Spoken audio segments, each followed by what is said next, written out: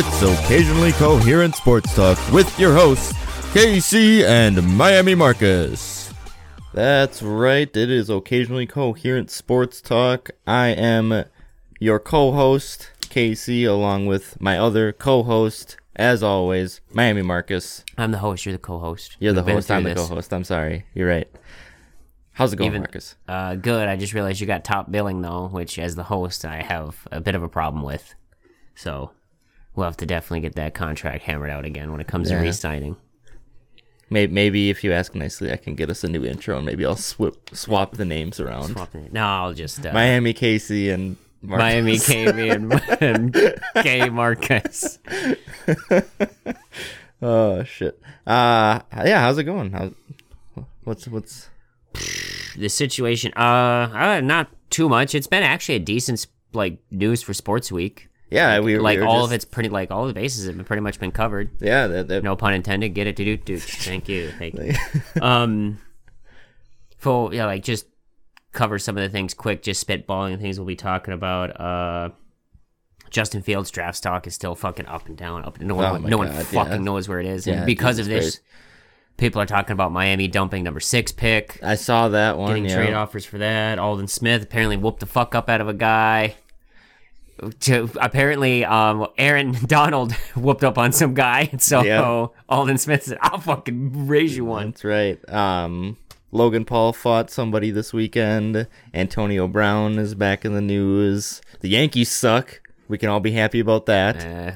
Hold on now. That's going to eventually... Don't worry. It's not the end of the year yet. Dude, the fucking Reds and the Mariners are number 1 in their division, so don't fucking bite too much on that. The fucking Mariners are number 1. How long do you think that's going to last? I know, but it's lovely to see. It's the first time since, 91 or something like that the Yankees are in last place at this point. So we got to embrace it when it happens. And they've been playing so terribly that even their fans are, throwing stuff onto the field, and it's fucking great. I love it. Show your true colors, New York. Show your true colors, New York fans. NFL pulled a 180 on all the things I wanted them to do, and they said no OT in preseason, but yet they're going to say, nah, onside kick roll's fine. I was like, you fucking cowards. Yeah, why don't we jump right into that? We got the different rule changes that they okayed for the 2021 season. How about this one? So instead of doing a full-time sky judge or a booth umpire, which were what were proposed, this is what they're going to do for replays. We call New York. So existing replay officials who sit in the press box of each stadium, they will have the authority to consult with referees on certain, in quotation marks here, you're going to love this, specific objective aspects of a play where clear and obvious video evidence is present. They did the same thing for fucking pass interference. What the fuck is clear and obvious video evidence? Okay, I'll raise you one further question. What's a catch? What the fuck is that? So yeah, that's one of them. Do you like how our legal precedent and system is so set up and very clear? And there's only a few things we can judge and argue, what really does freedom of speech cover? What does the Second Amendment cover? You know what I mean? Mm-hmm. No one knows what their Third Amendment is. That's quartering soldiers, if you didn't know. Oh, I didn't know that. Jesus fucking Christ. Did any of you people... I mean, I probably did at one point, but... What's our Fourth Amendment? I'll give you a hint.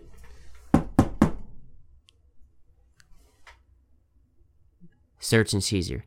Oh, okay. Cops just can't bust in your house without a fucking warrant. Right. Which is why I stand against no-knock warrants. They're unconstitutional, in my opinion. And then 5th, 6th, 7th, and 8th are all legal shit. Yeah. 9th is rights of the states or federal, and then 10th is rights that aren't mentioned. You have the right to privacy. No one can just, fucking stand outside your house and say, well, I didn't see anything in the Constitution says I can't spy on you all the time. Right. You know. Hey, you should put some mayo on that sandwich. Man, get the fuck out of here. Exactly. That's a quick rundown of your constitutions for everybody. Thank you. Or of not your constitution, of your Bill of Rights. Always learning on this show, as everyone should be. That's what we're here for. Other rules that the NFL threw in there, they did as you were hopeful for. They did expand the numbers of certain positions that players can wear on their jerseys. So The one little thing I wanted them to get, I was like, if they get this, good. If they don't, I don't care. I want them to fix the onside kick rule because they did do something with the onside kick rule. Let me get to that. Okay. So running backs, wide receivers, tight ends, defensive backs, and linebackers can all wear numbers in the single digits now if they choose. That's going to be kind of cool. I like that. Dude, fucking linebackers wearing 9? Right. That's rad. Absolutely. That'll also help out a lot of other positions. Obviously, no one's going to wear any of the fucking 40s still. Right. No one's going to wear 40s. No one's going to wear higher 30s also. That's still like the you suck numbers from college. Yep. But it'll be cool to see instead of linebackers always just being 50s or 90s. Yeah. If they're outside linebackers, to change it up a bit, because there's a lot of fucking retired numbers, so you're getting a little thin. Yeah. Remember the joke in Futurama where they had to give guys like half numbers and fraction numbers because all the other numbers were retired? Oh my god, that's great. So here is the onside kick. So they approved a 1-year experiment in an attempt to make it easier to recover onside kicks in 2021. The receiving team on kickoffs will be limited to 9 players within 25 yards of the ball. Last season, NFL teams recovered only 3 out of 67 onside kicks, the lowest total in recovery rate since at least 2001. So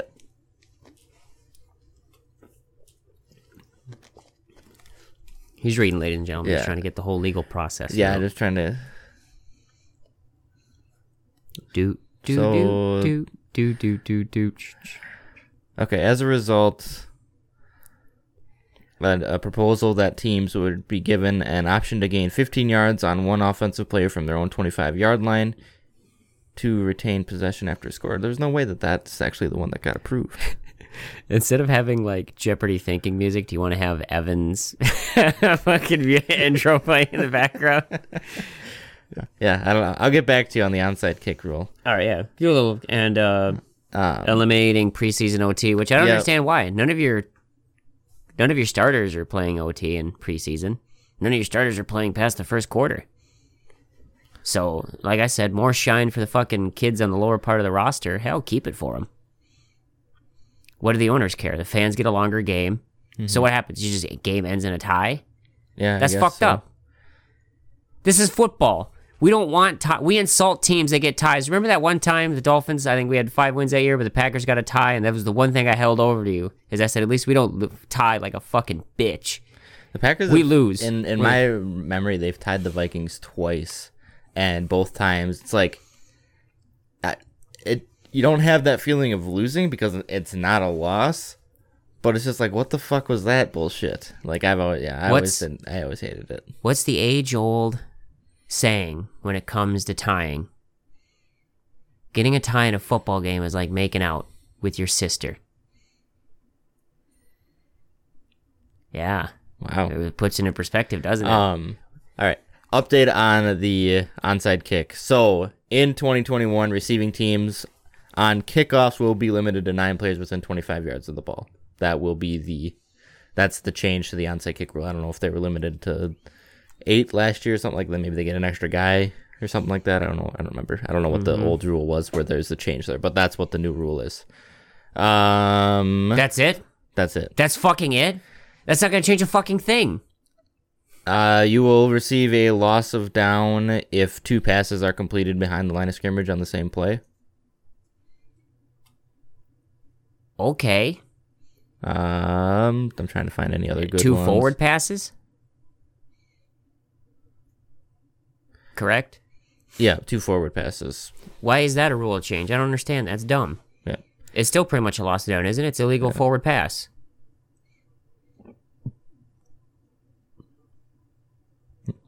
Yeah, I don't know. Other than that, I think that's kind of the only major ones that stand out to me. Obviously, the NFL is never going to make any drastic changes because they're afraid of what the results are going to be, and I don't know why we expected or got our hopes up for anything major to change, but there you go. That's the NFL rule changes for this year. Wasn't the rule like they still usually only have 9 guys, but they all just stack them up on the one side where they know the kick's coming, right? And so then it's usually one guy on the other side, or they have 8 guys, 2, and then 1 in the back usually in case they try and. Yeah, I don't know what change that creates because I don't know what the old rule was. But I like the idea of doing like a 4th and. They said 4th and 15. I want 4th. I want it to be longer than that. Yeah, I like a 4th and 25 or a 4th and 30. I think it was at their own 25. Right. So like I'd say 25, you got to get it out to the 50. I think that's fair. Put you about the same range. Right. I'm trying to do the math in my head. Maybe 4th and 20.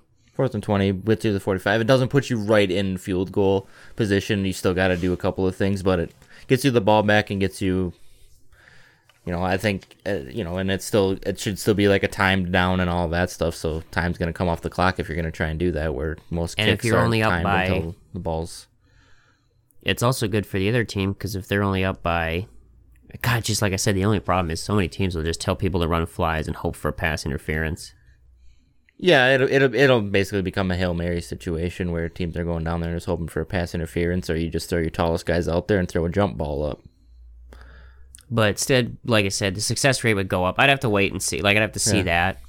Like would be the success rate. I don't want success ratio to be like above 33%. No, for an onside kick. No, it should still be basically like if you're down in the fourth quarter with less than a minute left, play a better game, but also I want those exciting end of games too, because there's nothing to me that I hate more when it comes to football than you think they scored too soon? And I just go, shut the fuck up. That's the dumbest thing ever. I hate that. Yeah, no. If you score too, I'm like, you gave the other team too much time. And I was like, all right, cool. Here's a scenario for you. Your guy, say someone kneels the ball at the 1 yard line, right? So you'd be like, all right, cool. We still, say you need a touchdown to win, but there's like minute 50 left in the game. So you try and kneel the ball at the 1. What do you do the next play if you try and throw a quick pass, it gets intercepted? Like what happened to Russell Wilson in the Super Bowl. Do you think you look like a hero then? What do you think you say at that point? Man, we should have just scored the touchdown. We could have won, or if our defense could have held. Nobody ever asked that fucking question, do they? Because one guy, what was it, I can't remember who it was last year that scored, and everybody dogged him out for scoring that touchdown. It's like, fuck that, score the points. I remember what you're talking about. It was a running back. Yeah. I said, fuck that, points on board. Yep. Your defense can't hold, you weren't fucking destined to win anyways. Your defense can't win at 140. What makes you think that they can win with 45 seconds left? Yeah. Yeah, I've never liked you scored too early. It's kind of the same thing, like, I've heard it a lot in hockey, where it's like, oh, there's too much time left on the clock. We're ahead, but there's too much time left on the clock. You always want to be ahead. Yeah, you're ahead. Like I said, I understand. They are now playing from behind. There's pressure on them, too. Hockey is more of the dreaded 2-goal lead. You never want the 2-goal lead. You know what I mean? Sure. Because it winded down in the third, they get one in. There's maybe 2 minutes left, and they just pull the goalie, get 6 on 5. Which I'm saying, if you're in a 6 on 5, you're in a good situation if you're the other team. Right. Because they have to hurry up and play defense, which I think it was someone for the Hurricanes this year. Holy shit, did that guy play fucking... They came back on it, and I think they still lost, but he blocked like 3 fucking pucks from going in, and he was just like a defenseman. I was like, get that guy a contract. Get some pads on him. Moving on, some more football-related news. Alden Smith was wanted for an alleged battery in the New Orleans area. He did turn himself in last night. We're recording on Wednesday, and he turned himself in on Tuesday. Seattle players are just kind of just whooping up on people right now. I don't understand what's going on with Alden Smith. It's just like constant trouble for the guy. The guy's got all sorts of too much grunge music, flannel, and Starbucks coffee. Get people agitated up there. Yeah. So that's what's going on with Alden Smith. Hopefully he's able to straighten his life out, but I don't think there's a place for him in football anymore if this is how things are going to continue to go, man. Like, how many chances has this guy been given? Fuck, I don't know, man. This is a it's the NFL. It's the NFL, so I don't really want to. And I know that there's strong feelings on every side of this argument. NFL's got to play this lightly, because if they give him a super long banning for a battery, then everyone's just going to turn around and say, "How come Deshaun's not getting suspended for a year long?" And that, well, they'll be like, "Well, he's a repeat offender." He'll be like, "Oh, really? I think 21 women, because one of them dropped the suit." Right. I think 21 women would like to disagree with that. Right. It's fuck. Yeah, You're in hot. The NFL's really screwed themselves in the last 15 years with how they've handled all of these situations, because each one they've handled on an individual basis. They don't have like a precedent. Hey, you do this, here's what it is. You do this, here's what it is. Like, there hasn't been that blanket, here's what needs to happen. It's been, here's an individual basis. Okay, you're going to meet with the commissioner. You're going to have a chat with him. You know, that's why. Get a little slap on the wrist. What we were talking about, just the integrity. Yeah. Hockey's able to keep its integrity real well. Usually, typically, you headhunt someone, it's a couple game suspension. If you Bertuzzi someone, you get the fuck out of here. Yeah. You're done. You're done for like a whole fucking year. Get the fuck out. You don't cripple a guy and come back. Right.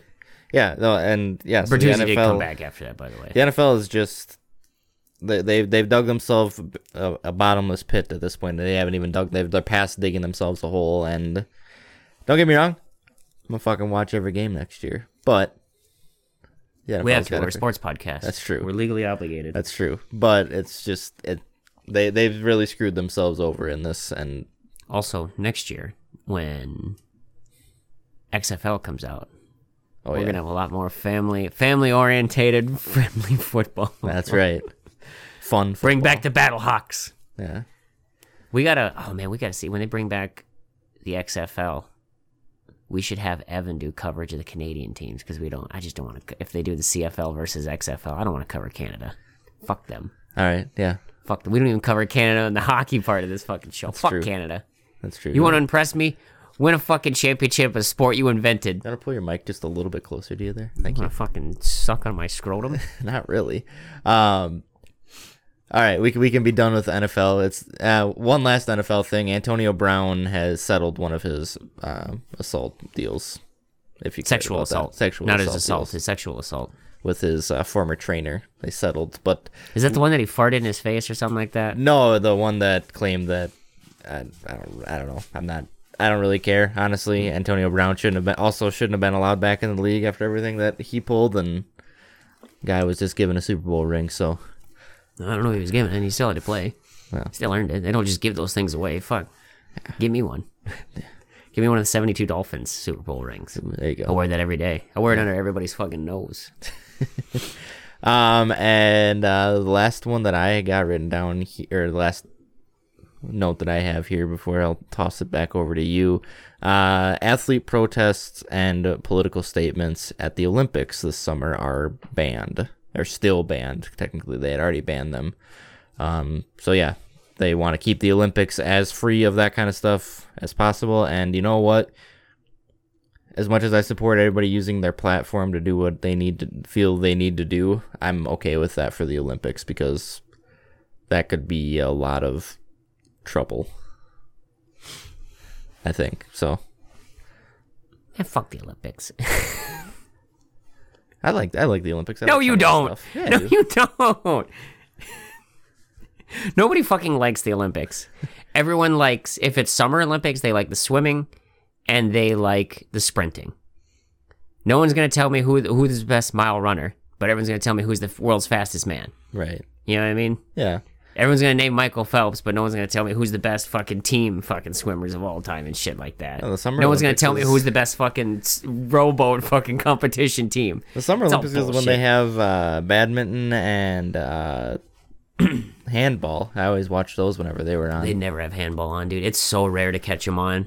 I remember NBC does like one game of fucking handball, and then they just immediately be like, hold on, gymnastics is on, and the American team is not doing anything. So there was literally... Fucking dude, 4 years ago there was coverage of it. Mm-hmm. They were sitting there talking about the American team, showing the American team just standing there doing nothing while someone else was performing. And I was like, I don't fucking care. Show the person who's performing. It's fucking gymnastics. I shouldn't care, but you know what I mean? It's fucking competition. I don't care about these four fucking hunyucks wearing fucking spandex up the crack of their ass, which, I'm not going to argue that they're very attractive women. But, show the competition, goddammit. If you ever want to see nipple slips the most, this is Marcus's dirty underground while we're in here. I don't get my own little special intro, but if you ever want to see the most nipple slips, water polo has it. Little tidbit there for you people. Water polo has the most nipple slips. Let's see. The Yankees suck. You weren't expecting that, were you? Moving on to some baseball. The Yankees suck. They are currently in last place in the American League East, which is fun for any longtime baseball fan to see. My Brew Crew is playing pretty great. The pitching's been spectacular. Lineup starting to fall apart. Lineup starting to fall apart. We haven't put out much offense, but we don't need to put out an offense when the other team can't score a run. So I'm okay with it. Yeah, we'll see how long that lasts. I know. Dude, this is classic Brewers, man. I know, but hey, it's been a long time since I've seen the Brewers pitching performing this well at this point in the season. Usually they Fuck, just what was it? suck CC all and around. Greinke were the last time it was this good. Yeah, maybe. Very, very, very well could be. Maybe. That was back when we also used to have the fat bearded dude that would sprint to the fucking. He'd wear the knickers too, or on the Todd outside. Coffey. Yeah, He was he'd wear awesome. the high. They're called knickers, right? The high socks that you have the straps on. Mm-hmm. I think British call them that. Yeah. You really have to be really careful with that word because it sounds like something else that can get you in a lot of trouble. Yes. Emphasize On the CK? K. Yes. Yeah. But I'm pretty sure that's what they are because it's like no one really wears them. Like they just wear the high socks, but he was the one that wore the weird ones. I just remember that he was like the only guy that did that. Yeah. He was fat and he'd sprint. New York sitting at 6-10. They are the second worst team in the American League. Guess who the worst team is right now? Actually, Cleveland Indians. close. The Minnesota Twins. Oof. But they also haven't played a game in a while. Yeah. Uh, Why the Twins haven't played a game in a while? COVID. Yo Yovid getting them, huh? Yeah. Should have took the vaccines like I did. My arm right. is still sore. Is it really? Yeah. Oh, Been like 2-3 days. impressive. I didn't get fatigued though. It's actually not That's so good. bad now. That's good. Yeah, other roundup. Dude, the as far fucking as- A's have been bouncing Yeah, I was back. gonna say your The A's are A's! in first in the West at 12-7. The Mets leading the East at 7-5. That's gonna be a pretty close division, I think, all year. That'll be a fun one to watch because you got basically 4 teams. Almost, I don't say all 5 of those teams have a legitimate shot between Atlanta, Washington, Miami, and Philly. Central. When are you gonna do your Brewers like state of the address that you did for the Packers for the Brewers and just fucking suck on Corbin Burns like you did Aaron Rodgers? Is that gonna come at like All-Star break? No, I bit don't after think All-Star so. break. I don't think so. Once they fall apart, then I know that they're out of it. That's when I'll do that. The Brewers right now are in first in the Central. They're at 11-7, ahead of Cincinnati, who are 9-7. Cubs are in last place in our division. Always good to see that as well. Things are back and right as they always chubbies. should be. And then in the West, LA, best team in the majors right now at 14-4. San Francisco and San Diego are both up there as well. Brewers actually playing San Diego today, so or the game might actually already be over. So, any other baseball things you got? Like I said, Burns is on fire right now. A lot of no-nos, but 0 perfect games. It's kind of been real close. Two of them close. Both of them perfect into the 9th inning. So That's the bitch, though. You got to get once the batters start getting about 3rd, 4th time around, they can kind of learn some of your tricks, and your arm doesn't get any fresher. Batting is just like you don't get more tired the longer you bat. Your A's did walk off, by the way, in the 10th, thanks to a pair of errors by the Twins. They did, and you know what? Fuck them. That's right, absolutely. I love, dude. You know what? I was a little worried when they went like 0-6 to begin the year, but my faith was not 100% shattered. It was only about 35% shattered. Yeah. The Brewers did win tonight, by the way. They swept the Padres. That's a pretty good team to sweep. I'm okay with that. A And 3-game sweep against Tatis the just Padres. came back too, so his He hand played- might yeah, still he be a little played. fucked up. But Yeah, that's a good. That's not that's not a sweep to like turn away at. it's like you're that's sweeping a the good, Chubbies. yeah, that's a good. When's that's a next good time- 3-game. When's the next time you guys play the Cubbies? Let me pull up the schedule. I can look here. Because I want to see when's the next time you're gonna beam that fucking dude. They play them this coming weekend. Actually, yeah, after they have Thursday off and they started 3-game with them on Friday, Saturday, Sunday at Chicago. So we got some day games. So I don't know how chippy it'll be, but that'll be interesting with Woodruff, Peralta and Woodruff going on Saturday and Sunday. So that'll be good. And then right now our 1, 2, 3 is I'm pretty happy with it between Peralta, Woodruff, and Burns. We're getting a lot of strikeouts. You think they're going to move Burns up at all, or you think they're going to keep it the way it is? I think you leave it the way it is until, maybe if a guy gets hurt or something like that, then you have to bump around the rotation a little bit. If we ever bring my dad on this podcast, I'll ask him, because I told him at the beginning of the year, I said, if you're taking bets, I said, Burns is probably going to get the NL. I remember you telling me that, and I was just like, whatever. I said one of the Brewers pitchers is going to get it. I said I couldn't remember who it was. It wasn't Woodruff. I think it was. No, Burns. I remember you because you said it on the podcast, and at some point too, we'd have to go back and listen. We'd have to listen to the tape. But I remember I stand by you. You called it. So if something had I was like, whatever, dude. Like Brewers ain't gonna have a fucking good pitcher this year. Like our it'll be as it always is. Our relief pitching will be top notch, but our starting pitching will not do anything to set them up for success. I've said it once. I've said it 100 times. I don't hate baseball. I just hate the MLB. Yeah. MLB ruins the fun of baseball. Yeah. But I still love baseball. I still pay attention to it. It's like I said, it's one of the true sports where superstition reigns true. Yeah. So we're going to move on to hockey news. Yeah, absolutely. What do you got? Patrick Marleau broke Gordie Howe's record, something I never thought was going to happen. Good for you. You will receive a one singular, since you're a shark, from me and Casey, you will receive a one singular sink clap from us on 3. Ready? 1, 2, 3. Congratulations, Marleau. It's been fun watching you. It's been fun watching the Knights whoop your ass this year as well. Robert Layer and Evander Kane in that game also had a little bit of a spat. And since I'm talking about Layer, just today, actually, he's in a little, I don't know if he's in hot water, but him and the NHL are not having a very good time. He's the Knights backup goalie, if you didn't know. Mm-hmm. Today, he just came out with a statement saying that the NHL forced players to get the coronavirus vaccine. I don't know which one, the J&J or the fucking, whichever the one that I just got, that I got to get the part 2 for that me and you have. Yep. Moderna and that they Pfizer. And that they were misled by what changes would be made if they agreed, to which, as he said to reporters, and I quote, "We are vaccinated, we are still trapped in a prison." He had concerns about the restrictions, what the constrictions do to the mental health, saying as someone with bipolar diagnosis, he does have that. It was found out when he was in the Sabres organization, he did have that. Mm-hmm. Which is why I'm super glad he got out of the Sabres organization, because that'll give anybody fucking bipolar disorder, especially someone that already has it worsened. Isolation is something he was told not to do. Layer says the league is picking competitive edge over the treatment of players. And you want me to read his full quote here? Yeah, go ahead. I'm not going to do a funny voice. I was thinking about it for a second. That's a serious issue. No, yeah, it is. This is something that I've been thinking about too, because it's like, okay, these before you read the quote, it's like we have these leagues that are implementing all these protocols and then really pushing for their players to get vaccinated, which is fine. I support getting vaccinated, and I'm not against it. Whatever. Everybody is technically free to make their own choice. But what happens after vaccination? Like, if they did make those promises, like, hey, you guys get vaccinated, here's what we can go back to. Like, if they didn't make those kind of promises, then it's on the leagues to...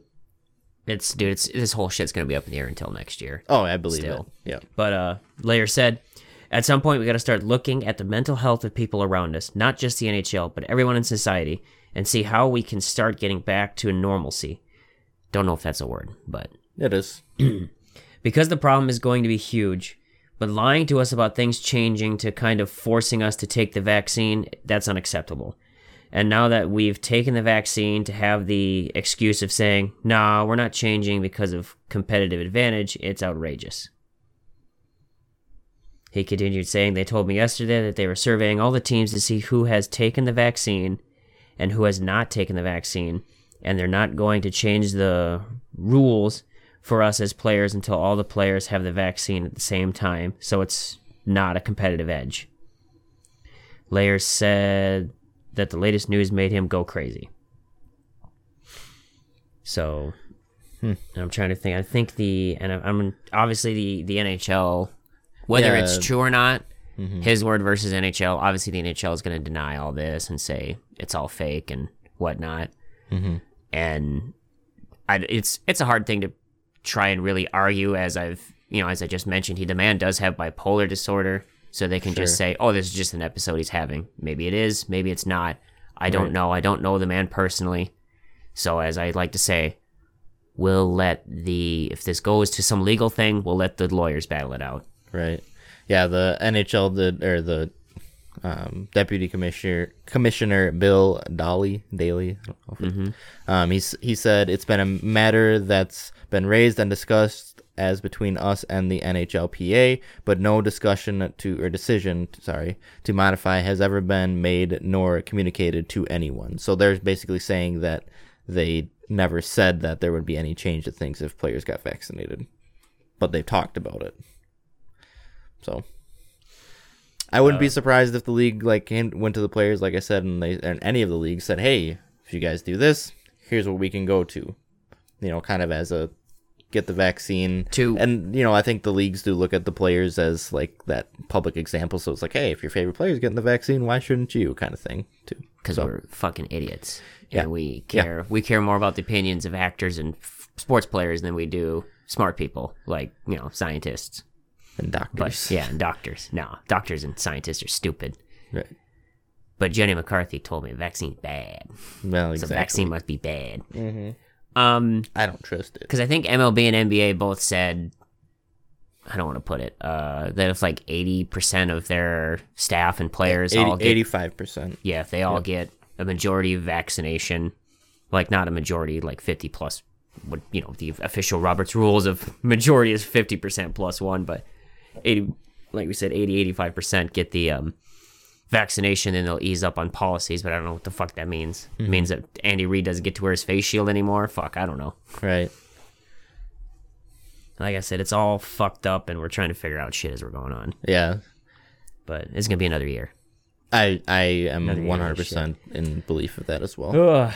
Okay, now on to news that isn't so... It's not... We didn't really politically drive it, but it feels so politically driven because the media fucking bastardizes everything that ever happened throughout ever history. Mm-hmm.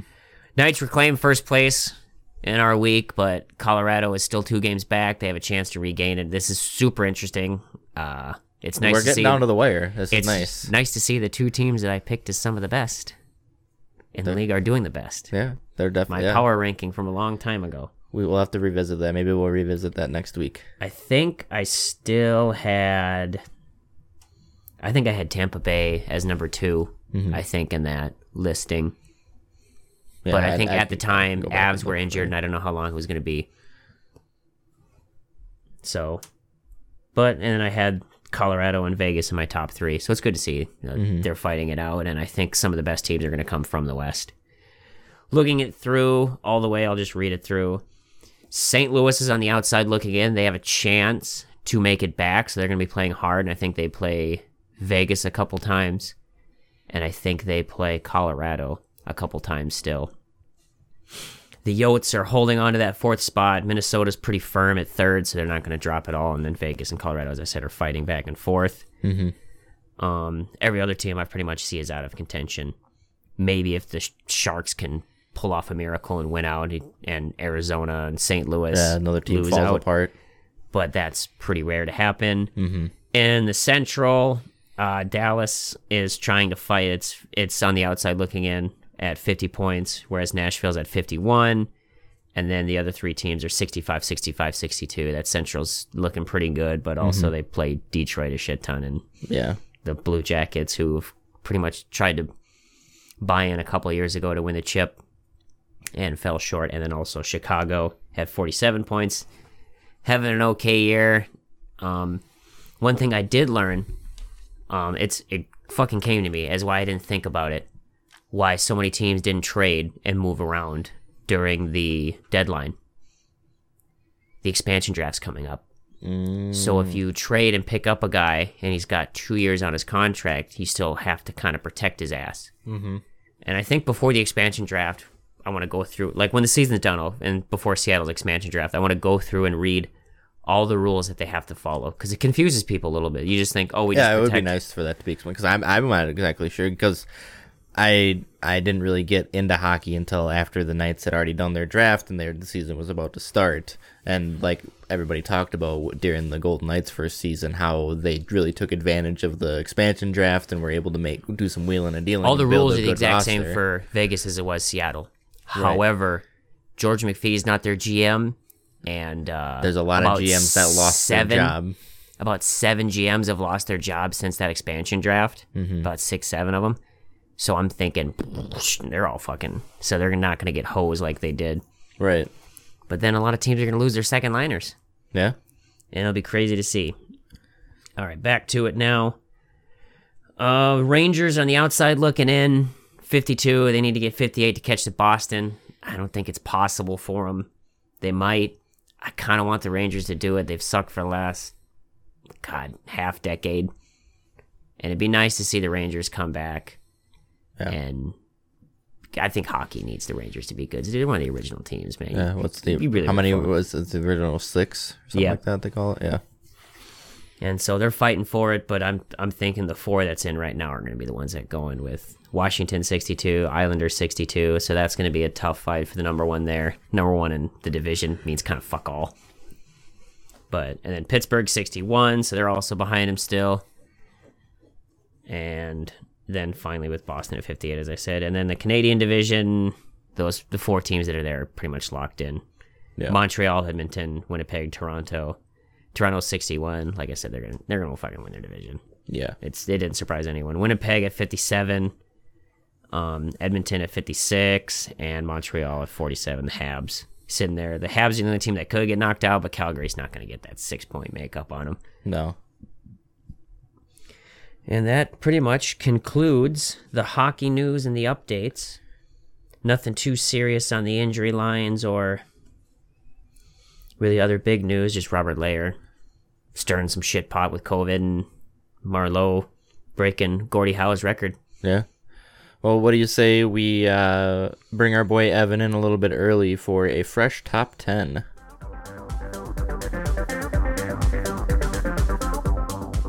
All right, and we now welcome on, as we do every single week, Evan has joined the program. He's joining us a little bit early this week because we have a special top 10 that we're going to go over, and that is brought to us by our very good friend, Miami Marcus.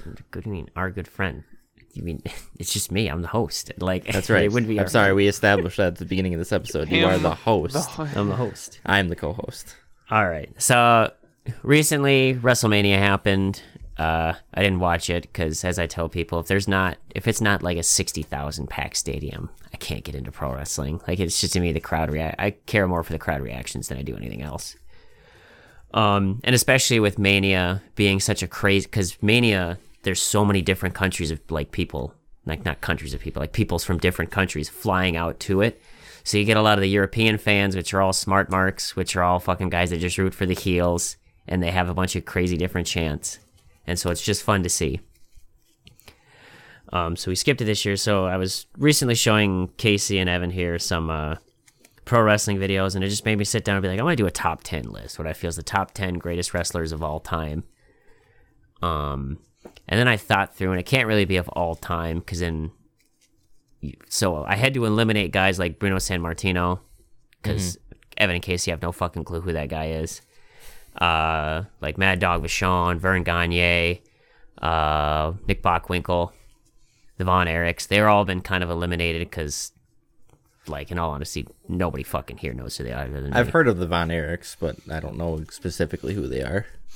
They're all dead. Yes, I know that, like the curse of the Von Erich family. Yeah. That's kind of why I know of them.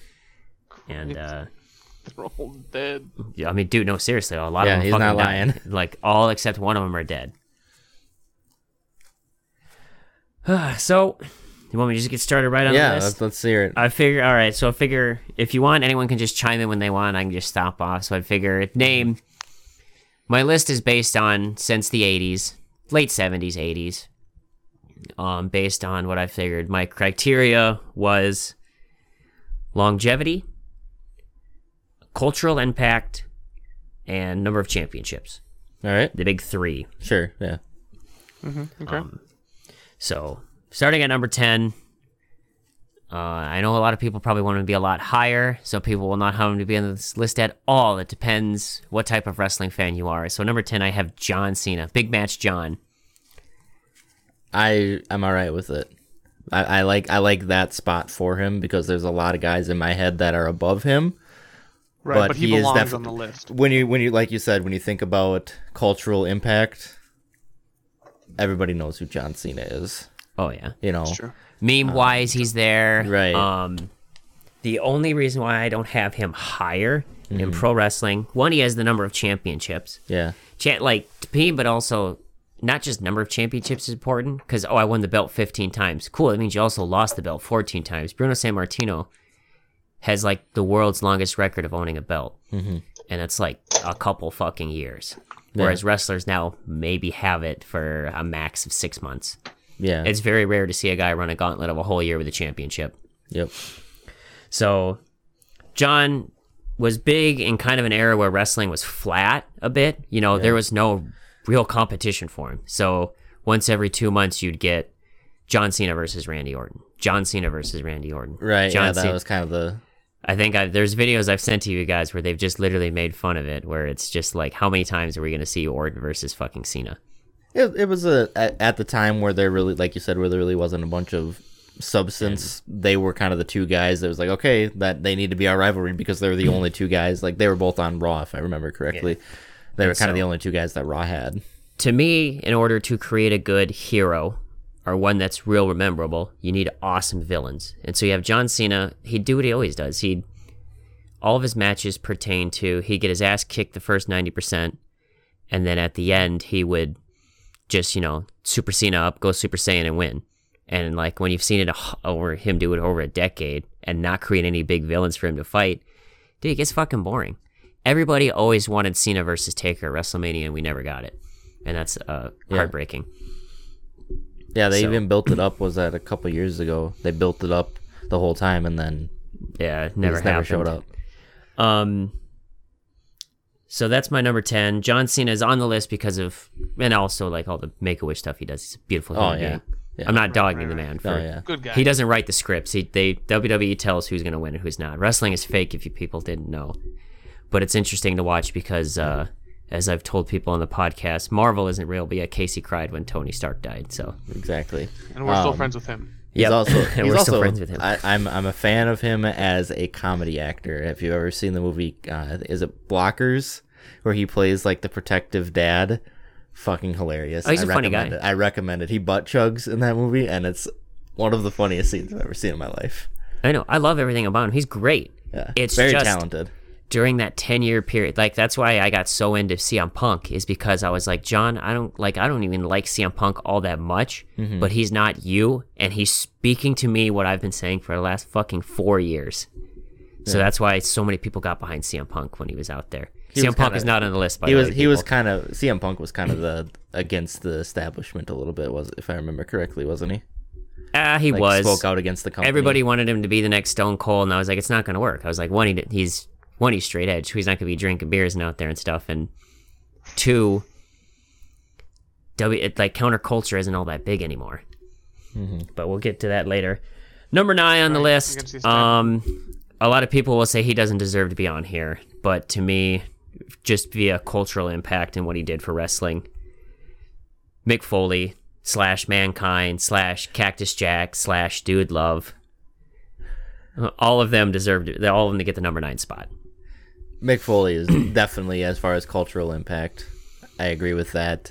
One of my favorite videos was at the Royal Rumble where he got kicked out Booted as out. Mick Foley. Yep. Came back in as Cactus Jack. Yep. Got kicked out as Cactus. Like I Came fucking back, I yep. love that one. Did he on. end up winning that one as one of No, the he guys? did not. But I mean, that's such a great thing. Yeah, that was so fucking hilarious that they just had him come in, like keep coming in. Obviously, That's fucking great.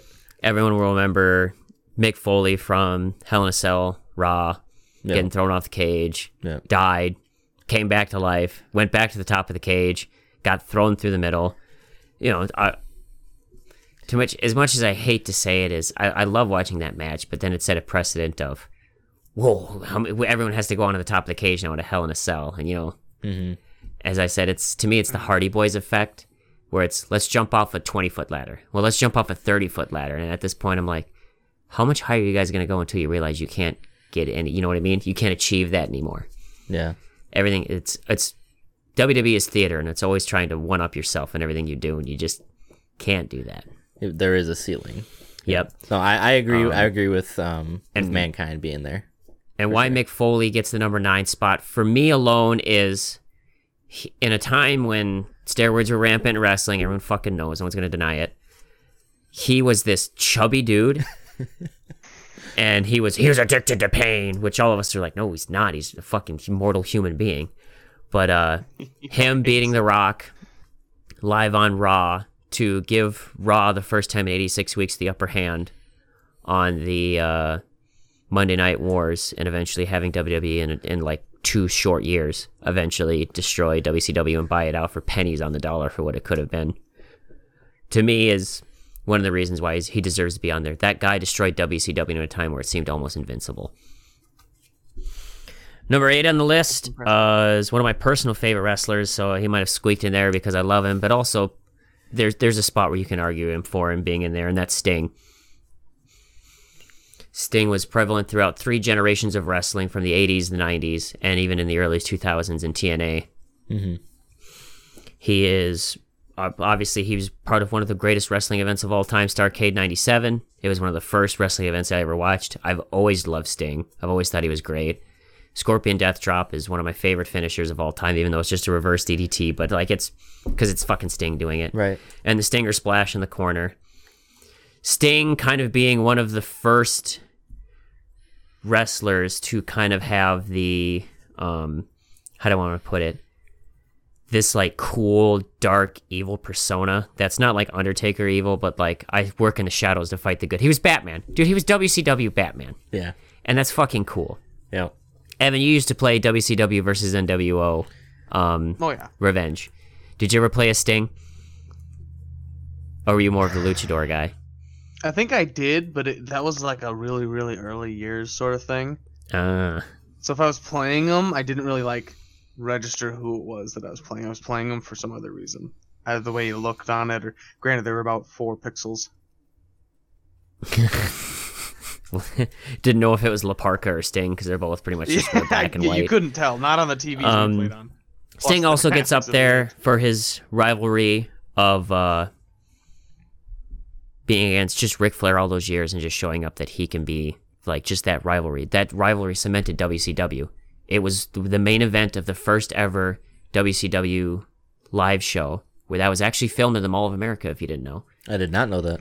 That was the big Lex Luger reveal, that they signed him from WWE and brought him over. Oh, okay. This is in wrestling history. And then the last WCW Nitro was Sting versus Flair, which would have been great and emotional and good, except for the part that Vince McMahon already bought it, and he used that entire show to basically talk about how much Raw was better and show vignettes, as opposed to talking about the course of WCW over the last 20 years. I think he could have... That to me, that's the biggest mistake Vince McMahon's ever made. The WBF, World Bodybuilder Foundation, lost money on it. Who gives a shit? First time XFL came out, lost money. Not even that bad. Whatever. He failed at football. It's tried 8 other times and failed. Mm-hmm. Fucking up WCW's last episode to try and rush everything and tell people how much Raw's better and just basically gloat above them was wrong and not fair.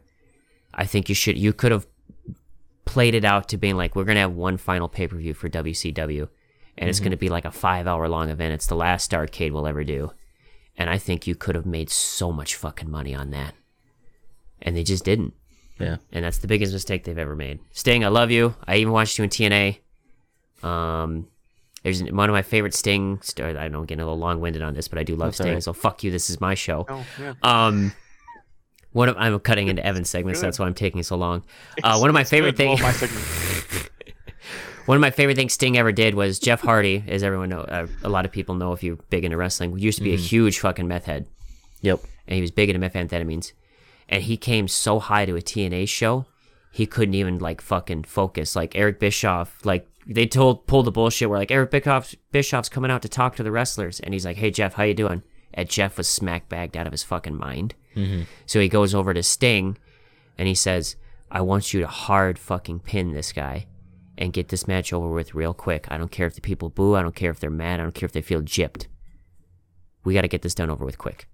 And so the bell rings. Sting hits the Scorpion Death Drop right away, pins Jeff Hardy in like under 2 minutes. Crowd starts chanting, "This is bullshit." And Sting looks at everyone in the crowd. He's like, I know. It's one of my favorite Sting moments. And it's from TNA, other than Starrcade 97. But fuck, everyone has it on their favorite Sting moment. Moving on to the next one now, only number 7. Don't worry, people. You'll be here for another hour listening to you talk about pro wrestling because of the vast history. I'm here for it. I love it. It's as one of those things I've told people is they're like, oh, you know so much about comic books. So I was like, fucking ask me about pro wrestling. Oh, I know. We've gotten you onto pro wrestling. The fact that I ever talk about women is fucking crazy. That's the greatest stat of mine. Number 7. Macho Man Randy Savage. I wanted him higher on the list, but there's some big names that beat him out. I love the Macho Man. Everyone loves the Macho Man. Everyone could quote the Macho Man. Casey, give me a Macho Man quote. Ooh, yeah. Evan, give me a Macho Man quote. I don't think I can. I only know fake ones. Just do the fake one then. That's fine. Hey. I got you. I only know the Bonesaw one. Hey, that's still a Macho Man Randy. That's cultural impact. Thank you. The Bonesaw. I got you for 3 minutes of pain. I also know something about the cream of the crop. There we go. Cream always rises to the crop. There we go. See right there. Absolutely. 2 guys that have hardly ever watched wrestling and probably have almost never watched a Macho Man Randy Savage match knows his quotes. That's his cultural impact on people. I have watched a Macho Man Randy Savage. My dad was a big Macho Man Hulk Hogan guy, so I gotta bring you. Me and your dad. I gotta go on occasionally coherent. Me and dad just bullshit on. My dad could talk 80s wrestling for probably as long as you could. It'd definitely be up there, dude. I literally, I was going through a hard time in my life. This is about probably 5-6 years ago. So I had like a tragedy in my life, and so I did nothing during that except for 6 straight months of sit in my room, not talk to people that much, barely as much as I could, and just watched pro wrestling. I shit you not. That was just as the WWE Network came out. The first month it was out, I had it. And all I did was sit in my room and watch old wrestling documentaries. I watched fucking WWF, which was the Worldwide Wrestling Foundation. That was back when Vince's dad owned it. I would sit down and watch that shit. Anything with Dusty Rhodes, I'd sit down and watch it. So that's why I know so much about 80s wrestling and shit as I do, because at 6-month period of my life, I did nothing but cut myself off from the world and watch pro wrestling. There you go. And that's why I love it. Many could argue that it saved Miami Marcus's life. I wouldn't say it saved my life. I've never been suicidal. We're not going that deep. I've never been suicidal, and I don't think I ever will be. It takes a lot for me to get there. I'm an emotional rock, but I was in a hole. Yeah, no, it happens. No, hey, you know what? We'll just say that it got you out of that hole. It did. It was the rope. It was the rope that pulled you out. So to go quick career retrospective for Macho Man, obviously came out in the 80s, one of the most flamboyant superstars. Every single interview he did with Mean Gene, he seemed coked out of his fucking mind and wild. He was great to watch. Everything, with him and Miss Elizabeth was great. The Mega Powers, I think it was WrestleMania 6 or 5, I can't remember. Which was when Hogan and Macho Man teamed up, and then eventually they split apart, which was known as the Mega Powers Explode, which was like one of the greatest wrestling things of all time. Yeah. Macho Man announcing one of his retirements when he was on WWE, and then Elizabeth runs out and meets him. That was real beautiful. It was a good moment. It was just good to watch 80s wrestling. It was good storytelling back then. Yeah. I love Macho Man. Everyone does. And as I tell people, the world was predicted by the Mayans to end the day Macho Man Randy Savage died. And to this day, in my heart of hearts, I will still always believe that Macho Man knowingly sacrificed himself for the world to fight off the powers of chaos. So somewhere out there in the cosmos, Macho Man Randy Savage is fighting the demons of chaos. He sacrificed himself to become the ultimate. He's on a plane we can't perceive, but he's fighting for it. And every wrestler that dies now just goes out to help him out. It's a beautiful wrestling Valhalla. Crazy, Valhalla stuff. That's nice. All right, moving on to number 6 now. God, I wanted him so much higher, but the other names I haven't beat on here. I know it's the latter half, or it's the bottom half of the top 10. Mm-hmm. A lot of these are pretty. And I know you guys are definitely going to disagree with me on it. Number 6 is Dwayne "The Rock" Johnson. He's not higher. Huh? He's not high. I mean, obviously, I knew he was going to be on this list because 100%. It's the fucking Rock. But wow, I'm definitely surprised that he's not higher. That being said, I mean, most electrifying man in all of sports entertainment, and I know it was just kind of a promo tagline, but It's true. hell of a lot of truth to that promo tagline there, for sure. It's definitely And not so- wrong. The reasons why I have him at 6 and not higher is because the 5 I have above him are basically like since the 80s modern day wrestling titans of the industry. Like to me, if there was a Mount Rushmore, these 5 are on it, and you can't argue that with me. Okay. The Rock, as good as he was at promos, like mesmerized crowds. That dude would talk and you'd listen. You'd hate He was his a when he maestro with the mic. even when he was a heel, you'd still listen. He did everything he could to get the most entertainment out of people. I've never laughed as much, I think, as I haven't, unless I've watched The Rock. We were doing watching promos. some old Rock matches the other day, and we were all 3 of us were dying laughing. Like I haven't laughed that hard in a long time. Like it was hilarious. They're all fantastic. Yeah, he's funny. He's funny, and he knows what he's doing. And I mean, I kind of agree with what you're saying, mostly because, to be honest, as electrifying and amazing as his WWE career was, he became an actor. True, but this isn't measuring how much of an actor he is. No, I know, that's what I'm Oh. saying. Yeah, and Like, the first... he kind of like moved away from it and continued doing what he was best at, which was the personality, the acting. that Yes, sort of part. 100%. I agree with you 100% on that, Evan. So the reason why he's 6 is, one, is longevity. He only really wrestled for about 12, 13 years, Yeah. and that's not even actively. Yeah, he was kind of in and out towards Mm-hmm. the end. Because there, it didn't he was have like starting to a get The into Rock movies. came back kind of moment? Yes, he Couple did, times, multiple yeah. times. Yeah, a couple times. He had... Right. He came back as a heel one time, and that was to fight Austin. And that's the first time that was the Hurricane versus Rock match I was showing you guys, which is fantastic.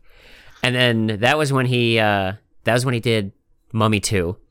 He was in that, and then he left to go to Scorpion King, and then came back. And him and Hurricane, and he was a babyface at the time when he came back the second time. And the Hurricane's like, I saw Scorpion King. I actually thought it was pretty good. They had like a nice little healing moment amongst the two. That's funny. Pretty good.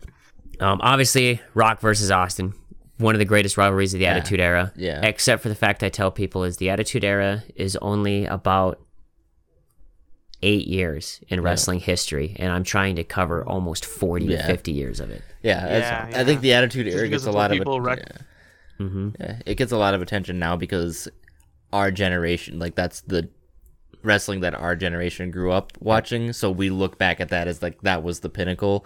We don't go further back than that. We don't go too much forward than that. That like full disclosure, Exactly. Like, So due to- wrestling's kind of sucked since the Attitude Era has been over. But Yeah, so longevity is what hurts him. Number of championships is a little bit weaker than some of the other guys.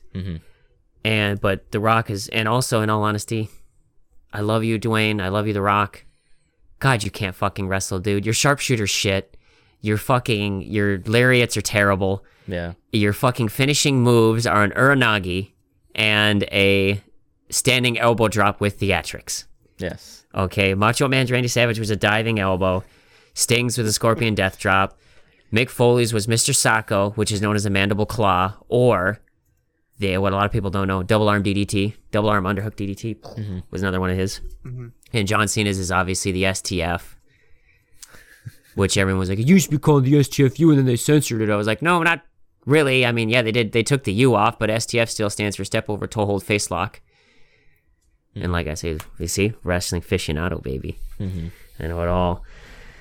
So as Rock's move set kind of hurt him a little bit, and that's why I couldn't put him in the top 5. yeah. Still the greatest entertainer, arguably one of the best entertainers out of this. There's still a guy on this list I think that has The Rock beat. Yeah. All right, number 5 on the list. I think one of Evan's personal favorites, if I remember correctly. We've got Mark Calloway, a.k.a. The Undertaker. Definitely. That was my thing when I was a little kid. Yeah. Evan, did you I ever was do all- the whenever we Undertaker were done- sit-up? Hmm? The Undertaker sit-up, you know, like when he's laying down, and then you think he's beat, and he just Oh fucking yeah, pops up. absolutely. That's how we would when I would watch it with my cousins, because they were super big into it, and I just liked watching it with them mostly. We would do that, and then I would be down, when like they'd start doing a count, and then I would and get up because I was being the Undertaker, Nice. I love it. and what I mean? I was a couple years older than them, so I was the biggest one, so it was perfect. Yeah. Undertaker, his promos, he didn't cut a crazy amount of them. Early on in his career, he had Paul Bearer do a lot of promos. They were still really good, Yeah. but it's when you're a giant, and you're just this, like, it was one of those things. It was just his omnipresence, his, like, to just sit there and be like, oh my God, it's the fucking Undertaker. How many times did the lights go out, you heard the fucking bell chime, and had goosebumps on you? Every fucking time. Every fucking time. It's always been great to hear. Time. Yep. You hear it and you know. It's iconic. It's so good. Obviously, the streak, one of the greatest things in wrestling to ever happen, the WrestleMania streak. It's beautiful. It's glorious. And as much as, like, people just mention this, like, it kind of sucks because, like, at the waning end of his career, I'll admit, he got gassed toward the end. He's getting close on 60, and he was getting gassed at the end of a lot of his matches. His body just couldn't withstand it anymore. I've listened to a couple of different interviews of him talking about it. Yeah. When you're one of the big guys and you're one of the big guys for so long, they have you do a lot of stuff, you know. Yeah. Well, documentaries what they talk he about. basically had no knees left. He had no hips left, and he was still out there. There, like, he was talking. I listened to his. He was on Joe Rogan's podcast, and I listened to the whole thing because it was fucking The Undertaker, and I was like, I'm listening to this shit.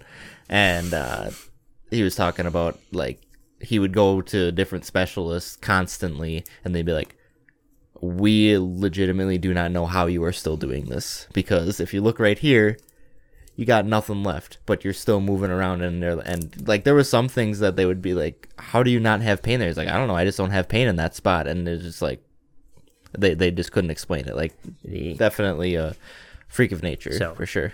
Undertaker, obviously, early on in Raw, and, like, early on in WWE in the late 80s, like, I guess a little bit, like, mid-late 80s, was big there. His first major match was, I think, WrestleMania 4, which was out in Caesar's Palace, arguably one of the worst WrestleManias of all time. Fought a dude by the name of Giant Gonzalez. If you like watching things that'll make you laugh and goofy wrestling, check it out. If you actually appreciate wrestling, don't fucking watch it. Yeah. Don't watch anything from Caesar's Palace. That's one of the worst WrestleManias of all time. Yep.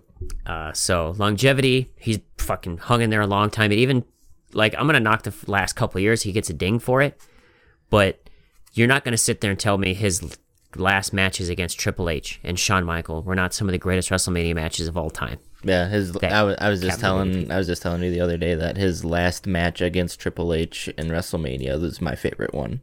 His one one of my favorite matches is Taker versus Shawn Michaels for Shawn's retirement. It's just, even watching the promo of that today still gives me goosebumps to know of, like, what that meant to the wrestling world. Yeah.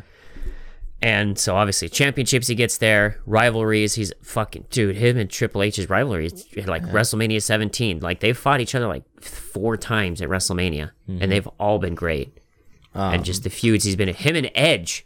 Him and Edge's rivalry on SmackDown was some of the fucking best. That was right in my heyday, and I remember when Edge won the Money in the Bank, and I remember it was like the main event. Undertaker had just won the heavyweight title, and he won. It was a hard fought match. I don't remember. I think he might have actually been against, like, Randy Orton or somebody like that, because it was a big person that he was against. Beat him, was completely gassed, like, laying down. And then fucking Edge comes out and cashes in his Money in the Bank. I liked Edge at the time. I was pissed. I was so pissed because he was just like, and like I can still remember Edge, like, shaking the case at the ref, like, I'm cashing this in right now. And he literally just, like, lays down, pins him, fucking wins the belt. Oh my god! After doing that, he got the nickname of the Ultimate Opportunist. Yeah, a little interesting tidbit for people there. Yeah, I still remember, like, how mad I was to this day about that one, because at the time, like, I would say Undertaker's probably my second favorite wrestler of all time. So I was just like, oh man. Closing statements for Takers before I move on to the next guy, because I know you guys won't probably have too much to say about him. About the next guy I'm going to do. So, closing statements on Taker, Casey. Like, true legend. It sucks that his retirement, like, his final match came during, like, COVID, so he couldn't be in front of fans. That does. I felt bad about that one, but his introduction when Vince came out and did his introduction for him, that was pretty cool. Like, you could tell, like, Vince was even pretty emotional about it, so that was pretty cool. Evan, closing statements. Whenever I think of wrestling and all the times that I watched it, he's the man that first comes to my mind. He's just my number one because it was exactly when I was watching it. Sorry, I don't mean to interrupt you, Evan, but his storyline. Evan's closing statement. His storyline with Kane it's really fine. Cool, yeah, it's not like I didn't, say anything for you or anything. Fuck yourself. Kind of a dick move, dude. Sorry. Go ahead, Evan. Finish it out because I'll get my That was closing it. No, statement. just to me, okay. he's one of the first people I think of when I think wrestling all the time. Whenever I think about it. Throughout my whole life, I've had people tell me wrestling is fake, and that they've kind of made fun of me for it. To which my response has always been like, "Well, yeah, but you watch all these other fake shows and you get emotionally invested. So, you know, what's the difference between me watching two sculpted up dudes with way too much fucking olive oil on their bodies wrestle each other? So, you know, go fuck yourself." Sorry, is Real Housewives real? Yeah. In a time where UFC started to take off, we had a guy who was an undead wizard brought back to life by a man by the name of Paul Bearer and was controlled by an urn. If I told you that guy would have been one of the greatest wrestlers of all time, you would have said bullshit to me. And this is why I think Undertaker deserves it. You had a gimmick that seems kind of weird and goofy and shouldn't get you as popular as you were. And throughout the course of almost 40 years, dude, be one of the greatest omniscias and paragons of wrestling history. Mm-hmm. Being able to do it all. There's obviously some bad there. The Disciples of Darkness sucked. A lot of people don't like Biker Taker. Us three here, we love Biker Taker. I love Roland. I loved American Badass. Keep rolling. That was great. All right. Moving on to number 4. We spent way too much time on Taker, but you know, fuck that. This is my podcast. I'll spend as much time talking about people as I want. He's probably like he's at least two of these podcasters, one of their all-time favorites. So yeah, we had a lot to say on him. Yeah. Number 4. I would put. Oh, go ahead, Evan. Sorry, go ahead. I would say no. I would have agreed. I put him as my favorite. I would definitely say so. A lot of people would, which is why I think I put him at 5 is very argumentative for people. But to me, I wanted to look at all of them put together, because then everyone would just say, "Oh, The Rock's my favorite," and I was like, "Yeah, but The Rock had terrible wrestling moveset." And then people would be like, "What about Bret Hart?" And I was like, "Bret Hart had a great wrestling moveset, wasn't really the best promo guy, and got hurt an awful lot, and his longevity was hurt a little bit throughout his career." Mm-hmm. Although he did have the most important wrestling moment in history at the Montreal Screwjob. But number 4 on my list is a lot of people's favorite wrestler, and a lot of people would argue he should be number 1. And I think the guy I have above him is going to definitely get a lot of people pissed. But number 4 for me, Ric Flair. Yeah, okay. I have wrestlers above him. I understand, like, if you're talking about cultural impact, everybody knows who Ric Flair is. Oh, everybody does. When Snoop Dogg says you're an honorary black man, yeah, that carries a lot of weight. Yeah, but I almost would have put. That's a little biased of me, but I probably would have put fucking Undertaker or even potentially The Rock above him. You weren't a WCW guy growing up. No, I wasn't. You didn't watch a lot of old school wrestling. Right. You never watched Dusty Rhodes versus Ric Flair. You want to talk about rich kid versus country boy, working man versus fucking privileged kid. Mm-hmm. That was it back in the day. Yeah. Ric Flair, obviously, airplane riding, limousine, or airplane flying, limousine riding, son of a gun, it's fucking right. Ric Flair, dude. One of the greatest promos of all time. Kiss stealing, wheeling, dealing. Woo. How many people fucking do woo? How many people do woo in so many different fucking things? Everyone knows it. Just because of Ric Flair. Yeah. So his catchphrases, universal throughout all of time. All people love him. One of the greatest heels early on in his career. Always been a good job. Created the 4 Horsemen. This man has been inducted twice into the WWE Hall of Fame. Once for himself, once for the 4 Horsemen. To me, he's just stated as just moved to, like, wrestling talent-wise, great up there. Solid wrestler. Real good at selling. It's the reason why it's called the fucking Flair corner bump for a reason. The one where you throw him as hard as you can in the fucking corner and he hits and he fucking stands there and then flops to the ground. Oof. That's Ric Flair. Everyone knows the Flair bump. It's great.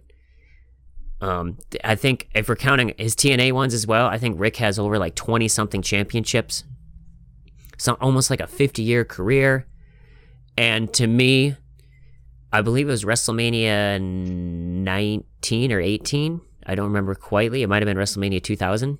I'd have to try and look through and remember. Shawn Michaels versus Ric Flair for Ric Flair's retirement. is one of the greatest emotional storytelling matches ever.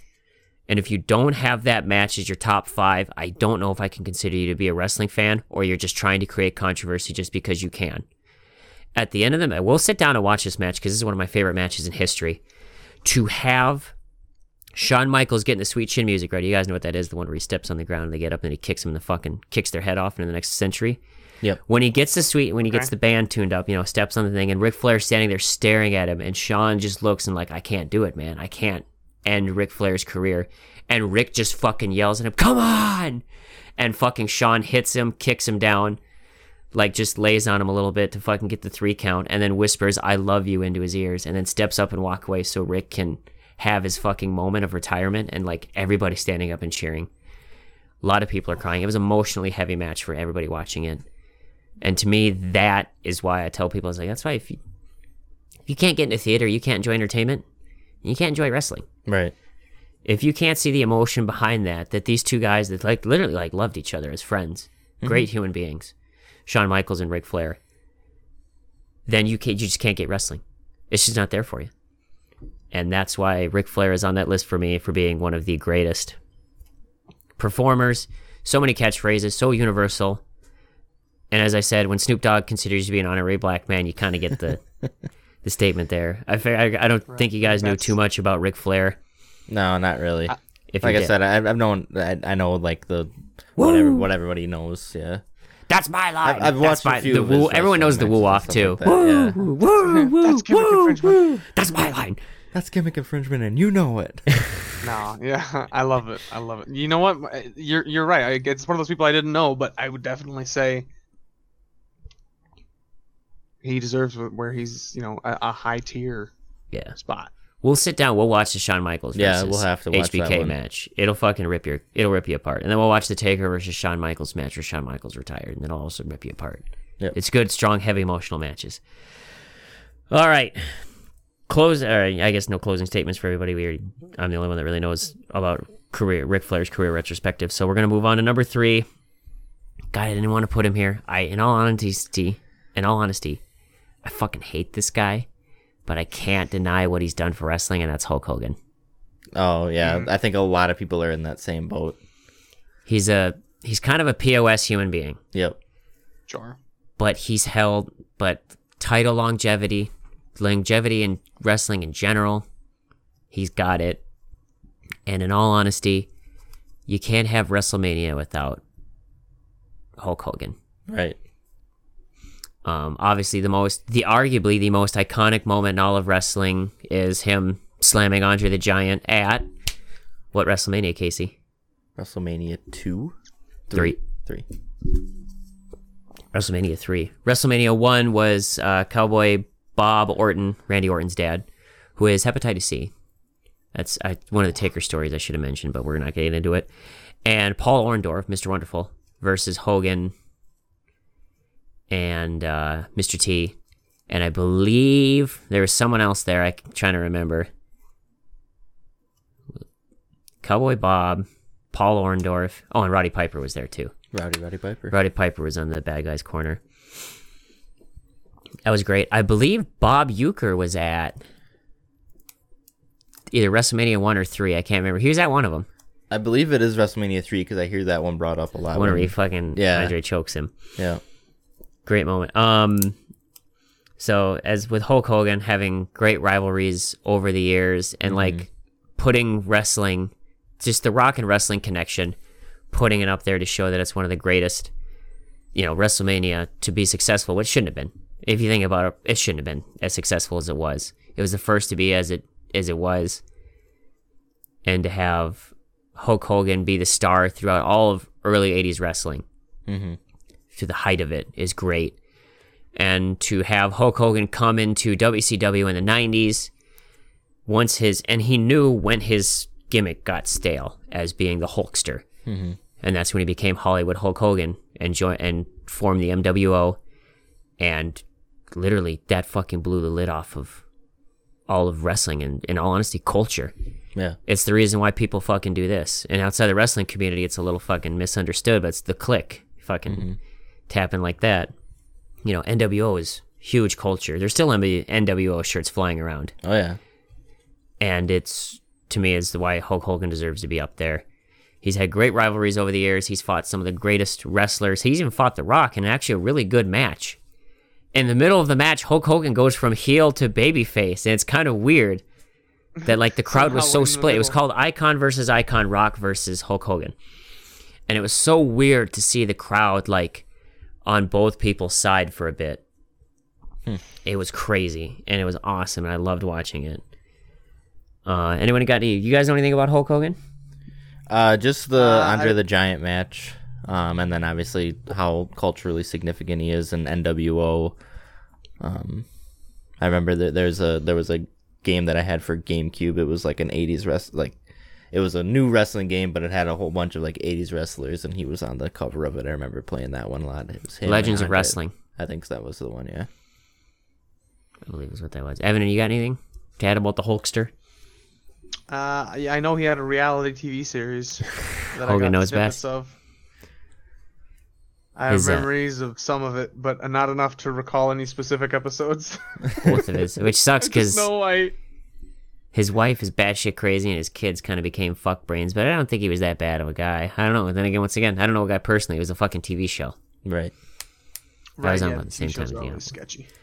All right. Time to move into the top two now, Casey. Yep. Top two. I'm gonna get boos from these guys on this one, and I know it. My number two. Fuck. Stone Cold Steve Austin. What are you talking about, booze? That's hell yeah. Well, it's because Stone Cold's not number one. Stone Cold's number two. Who the number one's gonna be then? I'm trying to think of who mad in my about mind it. He if I deserves missed, one of the but- top two slots. Yeah, no, I mean, yeah, obviously he's for sure top 5. All-time wrestling Mount Rushmore for sure. Yeah, All-time wrestling Mount Rushmore. I would love that. yeah, he's Stone Cold's fucking amazing. I have it. It's on my watch list along with that other documentary that you sent me, the Bastards of Baseball. Battered Bastards of Baseball. They did A&E did the documentary on Stone Cold, and I gotta watch that too. There's a I got them couple both. of them. I literally have them both saved. I'm probably gonna watch them this weekend. WWE, if you can get on your Peacock. God, it just sounded so fucking gay when I just said that. Ah, fuck it. We can get on your Peacock. If we can ride the Peacock. Yeah, we can ride the cock a little bit. I'm fine with that. I'm a peacock. Let me fly. Let me fly. WWE did a really good job of covering the Monday Night Wars, and they actually did a fair job of bringing in Eric Bischoff to defend himself and WCW, because most of the time people, when they talk about WWE versus WCW, they just go, oh, they were dumb and just overpaid a bunch of people and lost a bunch of money. But then they don't talk about how Ted Turner says, yeah, I was losing like $5 million in WCW a year. He's like, I was losing 3 times that with the Atlanta Braves. Mm-hmm. And it was, the funny thing is they talk about, they sold WCW for pennies on the dollars, because this is when Time Warner and AOL were going to have a merger. Mm-hmm. Here's a little interesting tidbit. Time Warner and AOL, when they did their merger, they said broadband is stupid and it's not going to last. It's just a fad. We're going to stick with dial-up, baby. And that lost them that literally lost them some of the, like, I think it's one of the worst mergers of all time because of that, and it's like one of the worst financial collapses when you count inflation. Yeah, didn't they calculate it out, and it's like not just like hundreds of millions or billions, it's trillions of dollars that they with inflation and everything else. Yeah, it's the reason why no one uses AOL anymore. Yeah, definitely. So, all right, but that's taken away from me talking about Steve Austin. Longevity has it there for the most part. Obviously, when he was, no one remembers Stone Cold before he was Stone Cold. Right. Do you remember Stone Cold's original draw? No, but I know they talk about it on the documentary, but I haven't. Here's a little history for you guys. We're going back in time. Mm-hmm. He used to be known as Stunning Steve Austin. He was with the tag team with the Hollywood Blondes. And he was him and Brian Pillman, also known as Flying Brian Pillman. Also known as Brian 9mm. Didn't he have hair too? Yeah, he did. It was blonde hair. Yep. Nice sweat back there. And so he went out with that, and WCW had him on there a little bit, and he's a solid wrestler. I put him 10 times better wrestler than The Rock. Mm-hmm. Sure. but didn't really work out in WCW. Jumps over to ECW, and everyone always says, he was great with ECW. He just cut promos in ECW, never even did a match. Yeah, that's all he did. He came on to ECW, cut some promos, and then they brought him over to WWE. It's a transitional period. And that's when he started doing his crazy video, and people showed that he could talk a lot. Mm-hmm. They bring him out. I think they had him with the big fucking guy that always wore the big Texan hat that had Stone Cold come out with. Interesting fact, Stone Cold Steve Austin is his name now, but it wasn't originally. His real original name was Steve Williams. But he couldn't go with that because they already had Steve Williams, aka Dr. Death, which is actually kind of a cool fucking name. And I wish a villain like in a comic book would take that dude, Dr. Death. That's fucking sweet, great. Yeah. Dr. Death is pretty fucking rad.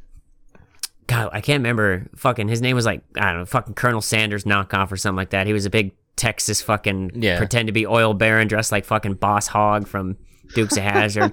And I'm gonna tell you right here now that I'll tell you, student athletes and stuff like that, like that fucking guy, like your typical like fucking guy who still thinks the Confederate nations is still fucking flying around.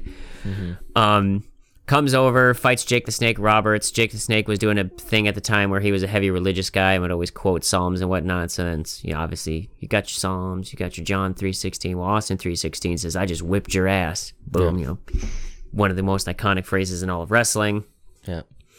Stomp a mud hole in your ass, walk it dry. You fucking kick you in the solar plexus, drop you on that stack of dimes you call a neck. My favorite insult against any human being. Yes. Because it's classic. I do love really that one a lot. Yep, and the only knocks I have against Stone Cold, as I said, for my wrestler number one, is the only reason why I think he beats him is, with a lot of these wrestlers on here, minus maybe two of them, they've never had the ability to stay as important and prevalent as my number one guy has. And Austin was huge in the Attitude Era. Some would argue he put the most ass in the seats of all time. One of the greatest selling points of all WWE. But he couldn't break out in WCW. Yeah. And his wrestling career was a little shortened compared to the other guys because of his neck. Yeah. Which was a wrong bump he took from Owen Hart. Yep. A little interesting tidbit. And it's fused, like he can't turn or anything like that, if I remember correctly. His neck's a little fucked up. Yeah. You ever get a chance, his podcast, he does a couple of recaps he does with The Rock. And they're pretty, like he just like how he just talks about what he does in the matches is fucking great. Yeah, his podcast is awesome. His show is actually really cool, which is like where he like travels around the country and just does random shit with different famous people. Hell yeah! The one where he drives the tank with Rob Riggle, because Rob Riggle used to be a U.S. Marine, so they talk about his time in the service and what he learned there, and then they fucking just hop in a tank, and it's fucking great. I love it, and he's such a I don't know if I've ever seen anybody like listening to interviews and stuff like that that's able to carry on a conversation the way that he is. He's great. Him and Stone Cold, or him and Brock Lesnar together are fucking great. Like I've never heard Brock Lesnar talk as much as he does when he's with fucking Stone Cold. Yeah, I think Stone Cold's the only one that can get him to talk. I swear. Maybe if Kurt Hennig was still alive. Maybe. Because him and apparently from Lesnar and Kurt Hennig fucking loved each other. They were really good friends from what I've heard. Well, they had the Minnesota connection, so it makes sense. Minnesota. The Minnesota connection. Lesnar's from Dakota. Up north. Yeah, but how long was he? He was in Minnesota for 4 years for college, and he went to training camp for the Vikings. He did after he was done with the WWE. And he kept. I believe Lesnar kept some residence in Minnesota as well. So most of the part now, I think he has like a big fucking land that he hunts on. Lesnar loves fucking hunting. Yeah, but so Austin's up there. Yeah. One of the greatest personalities in wrestling, but the guy got number one for beating him. I think my dad would 100% disagree with me. My favorite, by the way, because we talked about how Undertaker was Evan's favorite. Stone Cold Steve Austin, definitely my favorite. I love the beer gimmick. That shit, I can remember watching when I was little, and I remember sitting at, like, my grandparents had like one of those like island things, and we were all sitting there, and me and my cousin going, "We want 1 beer." What? 2 beers. What? we went through that whole thing and shot of whiskey. What? Yeah. Shot of Jack. What? I love that. Yeah, the beer thing and then the what thing is. I love all of it. When he was a heel, one of my favorite ones is because they kept trying to do the what thing. Mm-hmm. So he'd be like, "Come out here, what?" He's like, "Oh, you think this is funny? You're still doing this? What? Say what if you kiss your sister? What?" Fucking Owen in the crowd like that was fucking great. Also, apparently one of like the best personalities in the back of. By the way, all of these guys, except for Foley, Cena, Taker, and probably Austin, are like everyone else behind the scenes is kind of a fucking dick and played a lot of politics to get where they are in wrestling. But hey, that's the game, baby. Yep. So Austin's up there. Evan, you got any closing statements on the Texas Rattlesnake? No, I think it's exactly the move to make for what you would think a lot of wrestling fans would be, is taking that kind of, I fucking love beer. What? Because of fucking course. Like I said, I want to kind of like so smart. Yeah, I spent way too much time talking on everybody else, but also like the cultural impact of Stone Cold. You know, everyone at the time was working 9-to-5 jobs. I hate the authority, counterculture. Yeah. Hey, what's this guy? We got a fucking hard-working redneck coming in once a week, kicks his boss in the balls and drops him on a stack of diamond balls a neck. And smashes 2 beers together and chugs them. Chugs them. It was the working man hero. Yeah. It was a time right when you needed it to. Yeah. He was. Exactly. Like it perfectly hit too, and you'll never be able to replicate something like that ever again. Because I like not to be that guy. The working class is gone. Oh, the 9-to-5 sure. guys are gone. Everybody works in an office now. Everybody kisses everyone else's ass, and they're fine with it. You don't have the working class hero. Yeah, no, I definitely agree with, like, yeah, Stone Cold is definitely my number one for sure. Lightning in a bottle. Yeah. I just wanted to get the whole fucking McMahon thing out there, but everyone always plays that to death. So everyone already knows Stone Cold versus fucking McMahon. No, it's fun. It's a lot of fun. So my dad would disagree. My dad wanted Flair to be number one, but he doesn't listen to this podcast, so fuck you. My mom's listening to this. I love you, Mom, and I'm sorry I didn't put The Rock higher. The Rock's my mom's favorite wrestler. Sure. She also loves Macho Man Randy Savage. I'm also sorry I didn't put Macho Man up there higher. But Mom, this is bummer. top 10 list that I feel needs to be a little bit unbiased. My favorite wrestler is not even on the list. But number one, all-time greatest professional wrestler via, to me, statistics. Not really, actually. Just because I think if I think it through, he deserves to be number one. HBK Shawn Michaels. Without a shadow of a doubt. Wrestled early on in the 80s with a man named Marty Jannetty, and they were known as the Rockers. And they were one of the best tag teams at the time. Carried that through. Early in the 90s, the classic Brutus the Barber Beefcake had his little fucking vignette show. It was called The Barbershop. Betrayal of Marty Jannetty, one of the most important moments in wrestling. Shawn Michaels solidifies himself as a heel. Has great matches against Bret Hart early on in his career. Establishes himself as one of the best wrestlers. In a time where it was a land of giants, he was a smaller guy that proved that he could be the best wrestler. Fought in the first ladder match in WWE, which was Shawn Michaels versus Razor Ramon. Had good rivalries there. Had kind of a shitty rivalry against Diesel, a.k.a. Kevin Nash. That kind of fucking sucked, and that was a little bit low point of wrestling. So we're just going to skirt right on past that. Sure. And then, obviously, WCW hit. They needed counterculture, or they needed guys to fight that. The creation of D-Generation X with Triple H. Hell yeah. Right. To which, if you don't...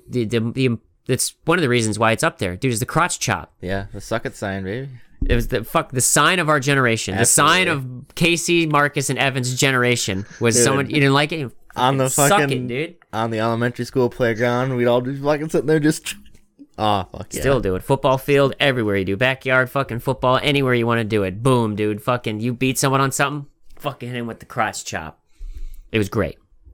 So DX gets it up there. Had to retire for a few years because I believe his back was all fucked up. Had some surgeries, got that done. Also, he was pretty heavy into the fucking coke and shit like that, so we needed to clear out that. Found Jesus, came back. Huge rivalry against Triple H. Some of the greatest fucking wrestling you ever see is early 2000s Shawn Michaels versus Triple H rivalry. I remember that, definitely.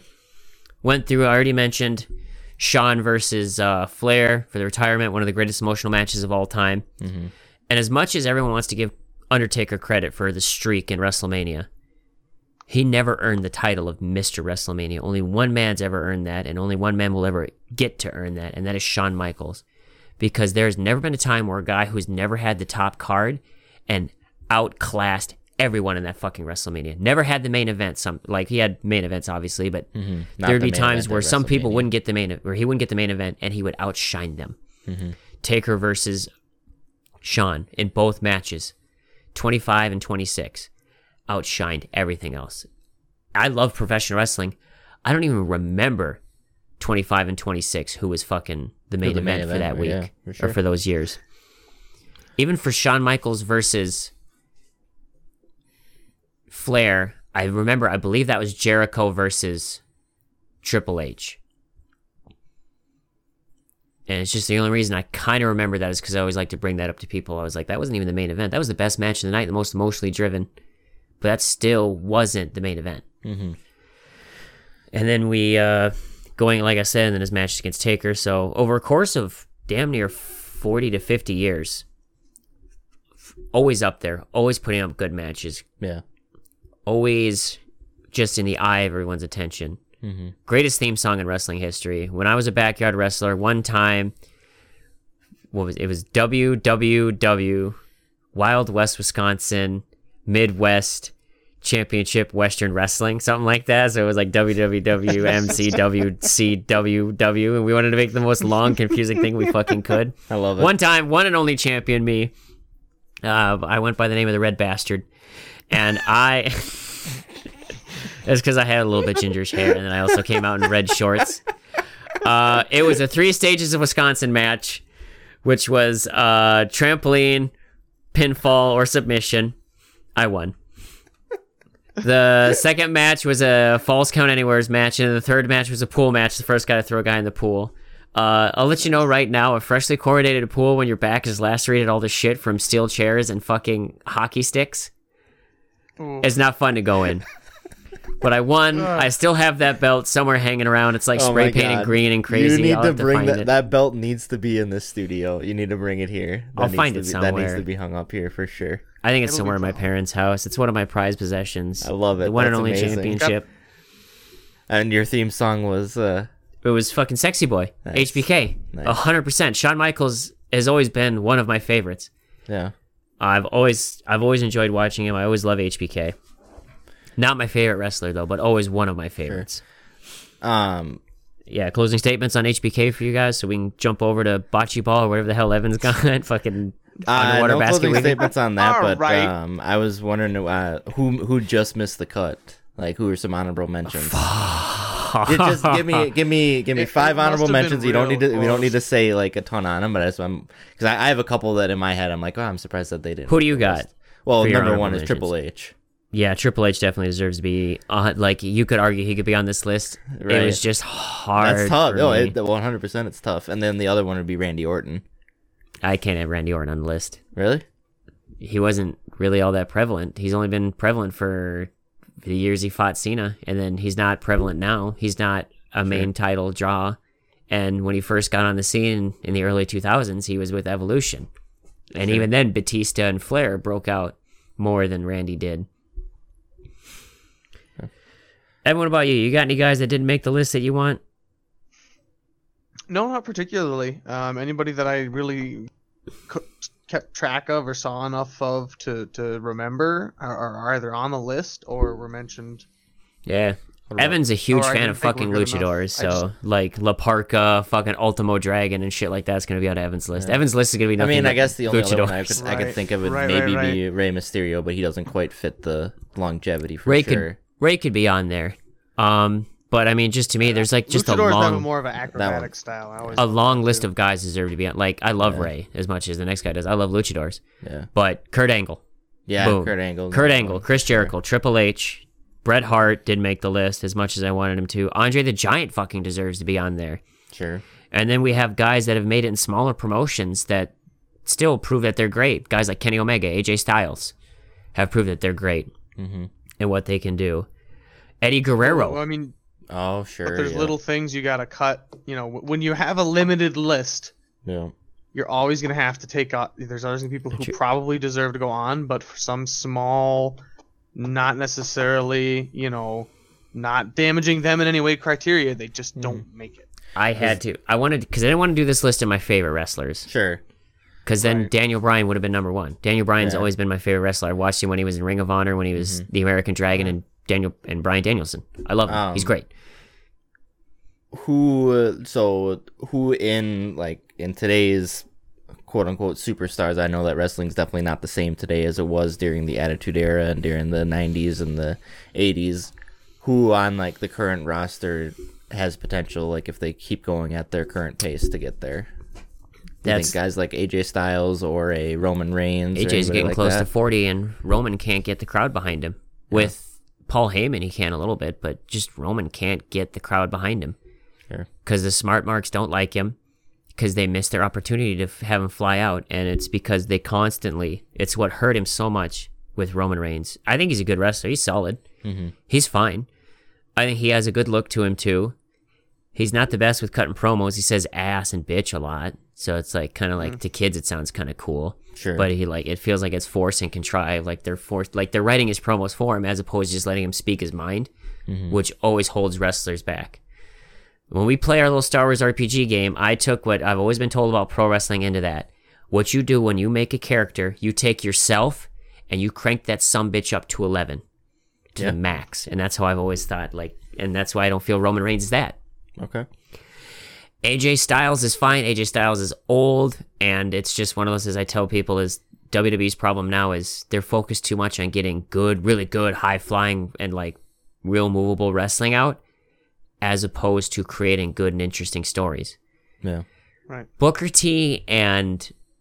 Booker T's also another guy that could have made it on the list, too. You know what? As much as I don't want to give it to him, Scott Steiner also could have. I love Big Papa Pump. Yeah. He's the craziest bastard in pro wrestling. But Booker T versus Stone Cold Steve Austin was two idiots fighting in a fucking grocery store, and they hit each other with milk and flour. That's one of the funniest videos in existence. But it's memorable. One of my favorites. I love that so much. How many people... And, Austin sneaking into the hospital to hit fucking McMahon with a bedpan 3 times and punching his fucking broken leg. That's you guys are laughing because that's entertaining. That's great. God, that we was remember so that. Wasn't he dressed as a nurse too? He was hiding, turn around, and then he turns around. Oh my fucking yeah, it was God, great. The reveal so much. It's me, Austin. It was me all along. And that's. But like I said, that's what. The reason why we like Attitude Era, I don't want to tell people, a lot of people like Attitude Era just because it was just super contrived 90s shit. It was, God, as much as I want to say, I don't want to be that guy. The women's wrestling, but the women's wrestling fucking sucked in the 90s. You had Lita and Trish Stratus. Mm-hmm. And they're fine wrestlers, but it was the fact that, Trish Stratus had to dye her hair blondes and get fucking tit implants and tried to make her look all voluptuous, and Lita just came out in basically jeans, of fishnets, which, I'm a fan of fishnets, no problem here, you know what I mean? And fucking wore her fucking panties so high up her crack that she had a whale tail constantly all the time. And to me, you know what I mean? The women's wrestling was shit. Yeah. Everybody was roided to the fucking eyeballs. And, you still had great wrestling on the cards, but none of the really great wrestlers ever made it that far because, you're good at wrestling. But the whole point of it is this is theater. Mm-hmm. You can keep people captivated in the ring, but you can't fucking get them to tune into the TV show. Right. Yep. And so that's WWE's current problem is they don't have enough. And the people, it's because it's PG. I'm like, no one gives a fuck if it's PG. 80s wrestling was PG. You just don't. You need to go back to being cartoony, and it's a little bit there. I think Bray Wyatt is a guy that can do that with his House of Firefly shit. I was watching it, I was like, this is actually kind of interesting. It's weird and goofy. You guys don't know it, but people in the wrestling community do. I'm going to try and finish this up here quick so we can actually get to Evan's fucking segment and not just, it's not my show. It is your show. You're the host. I am the host, We've established this twice. 50% of the show. But there was one, they had Matt Hardy versus Jeff Hardy on TNA. And it was the one where they shot it at Matt Hardy's house and shit like that. And it's the one where he was broken, Matt Hardy. Matt Hardy was crazy. And he had drones and a boat he would talk to. And the drones were called Vanguard 1 and Vanguard 2. And his boat was called Skarsgård. And there's a part where Matt Hardy, I shit you not, gets a fucking firework launcher of 100 fireworks. And he's shooting them at Matt Hardy. And Matt Hardy runs and goes, a dilapidated boat, and he hides behind it. We have to watch it because it's crazy. But I was sitting there, I was like, this is one of the greatest fucking things I've ever seen in my... I laughed. I was having, it's one of those things to be like, oh, you shouldn't be laughing at this. I was like, why not? It's entertainment. If you're laughing because, your storyline is someone's dying and they're trying to get over an emotional thing, then you're doing it wrong. But if I'm just sitting here watching these two goofballs wrestle and laughing, having a great time, it's fucking great. It's one of my favorite things ever. Broken Matt Hardy versus Jeff Hardy is great. It's fucking great. We'll have to sit down and watch that one. Yeah, definitely. So that's what wrestling I think WWE needs to do is they need to like let guys like Bray Wyatt just go. Do your thing, man. Do whatever you like. Do what you can. If you want to be crazy Bray Wyatt and like this whole like fucking I have like a kids show that's like Nightmare Fuel. Like what's that fucking weird thing with the fucking puppet guys? Evan knows what I'm talking about. It's like Nightmare Fuel. Oh, Yeah. which one with the puppet guys? There's a lot. Like there's like that like his show's kind of like that where it's like this weird like Nightmare Fuel and I was like that's awesome, that's so cool, it's unique, no one's done that in wrestling, fucking go with that. And also they need to change up guys' names, stop having everyone come out as like Dirk Braxton versus Tyler Core, and it's like it's the fucking everybody like everybody's name in wrestling has that. Casey, like out of all the new wrestlers here, like off the people on my list, there was what, maybe 3 of them that actually went by a real name, like when they wrestled. John Cena, God, not even Stone Cold. He was, because no one calls him Steve Austin. Everyone calls him Stone Cold. Right. So he had Flair, Cena, and that's it. Actually, that's the only 2. Shawn Michaels, but everyone calls him Heartbreak Kid. Shawn Michaels. HBK. So he still had a nickname to it. Right. None of these wrestlers have that now. Yeah. No one, like, everyone has, like, this fucking, like, Dolph Ziggler. I love Dolph Ziggler. He's a great wrestler, and it was fun to watch him. But, like, dude, you're discount Shawn Michaels. I love you, but you're discount Shawn Michaels. I do like him, and it's him and The Miz that are working They together do pretty right good. now. That's why I like The Miz. The Miz is good. The Because, Miz is great. Because his name was just The Miz. Yeah, The Miz is great. I like him a The lot. Miz, but I wish he would.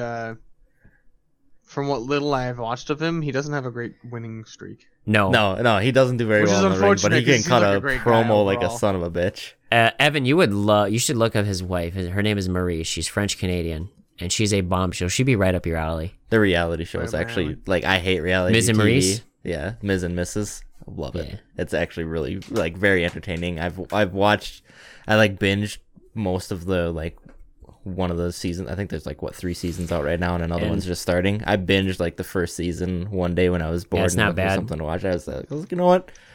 I'll give the man credit. He's entertaining.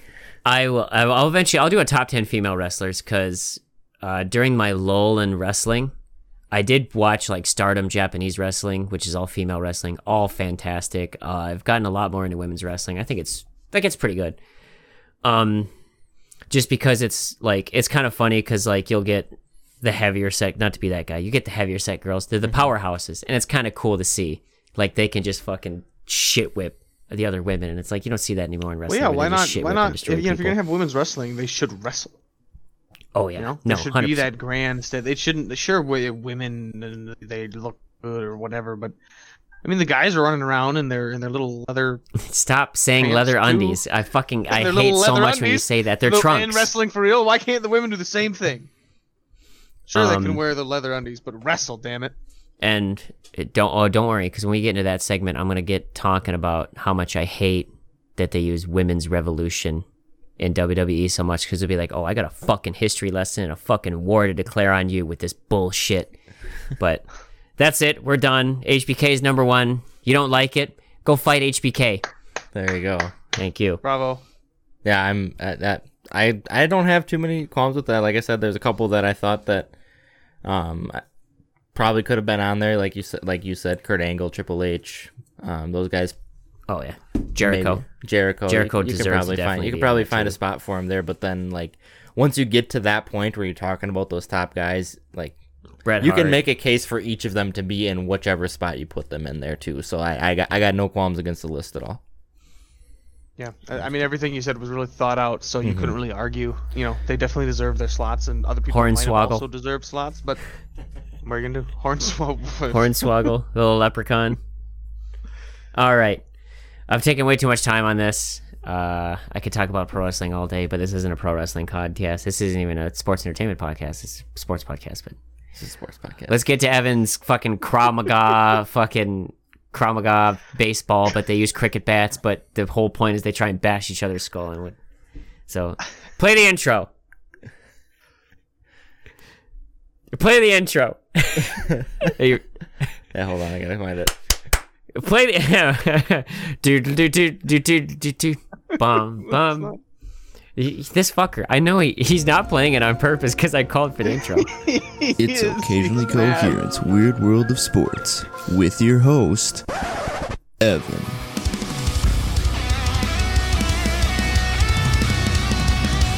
Well, go on, do his fucking introduction. Here's Evan. I'm back. Who would have thought? For the... What the fuck episode are we on? 32. 32nd consecutive 34. week. 34th consecutive as a guest on the show.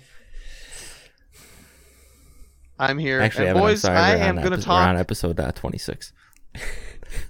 You know what? You told me wrong numbers 2 times in a row. You don't even know. You run the dang thing. Oh, you got a problem with that? Even know. You know what else you're going to have a problem with? The producer made homemade cookies for me. The producer apologized to me because the producer thought I was going to be there too. And that's why. Oh, it's so sad. Hey, but at least you got your introduction though, buddy. I did get my introduction. You know what? It's worth all the cookies that the producer could ever make. Because you know what? Dude, go on. Say she puts too much salt in her cookies. I don't want her stupid. They're probably burnt. No, never. She makes perfect cookies. Damn it. All right, Evan, what do you got for us in store today? We have spent a couple of weeks in Asiatic countries, Southern Asia, India. Evan, please don't say luchador wrestling. Don't say luchador wrestling. What? No. No.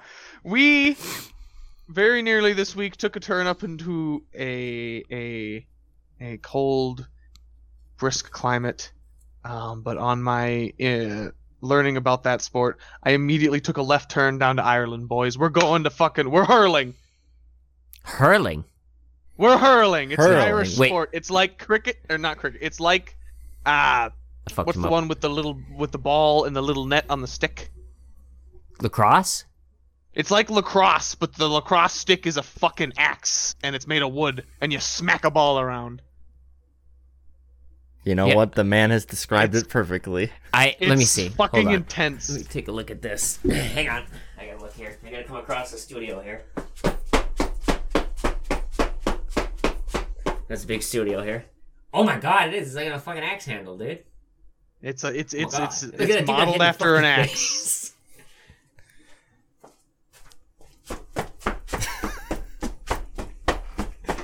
Hold on, waiting for the man to cross back over the Yeah, our enormous studio. That doesn't have an echo, by the way. You're It welcome. doesn't. Interesting enough. That's called prop comedy, people. Fuck you, Carrot Top. Prop being So- the whole fucking studio. So what do you fucking do? Is it like lacrosse? Is there like lacrosse. a net? It's lacrosse, but it's not lacrosse. I think lacrosse might have been modeled after this because this thing's like 3,000 years old. Jesus. It is lacrosse is made by Native Americans.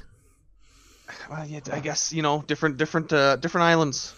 One's the big old island, America. One's the smaller island, Ireland.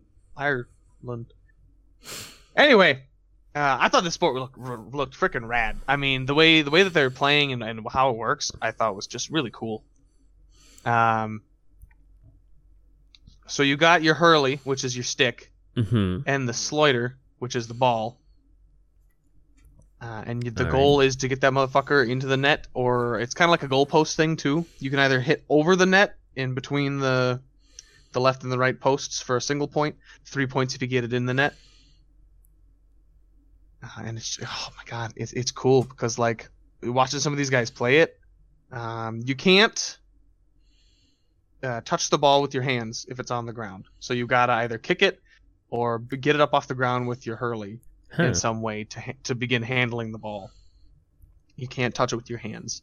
You also can't, if you've got it in hand, you can't throw it. And it's kind of like got basketball rules with this. You can only take a certain number. You can think 4 steps before you have to do something with it. You can bounce it onto your stick and back into your hand. You can whack it to somebody. You can do a pass, which is you have to open a hand, like toss it up in your hand a little, and then palm it to pass it to somebody. You have to basically smack it.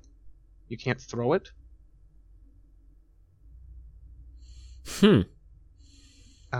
This is fucking... all sorts of rules like that. It's all about like mobility, right? All the rules like center around you can't just...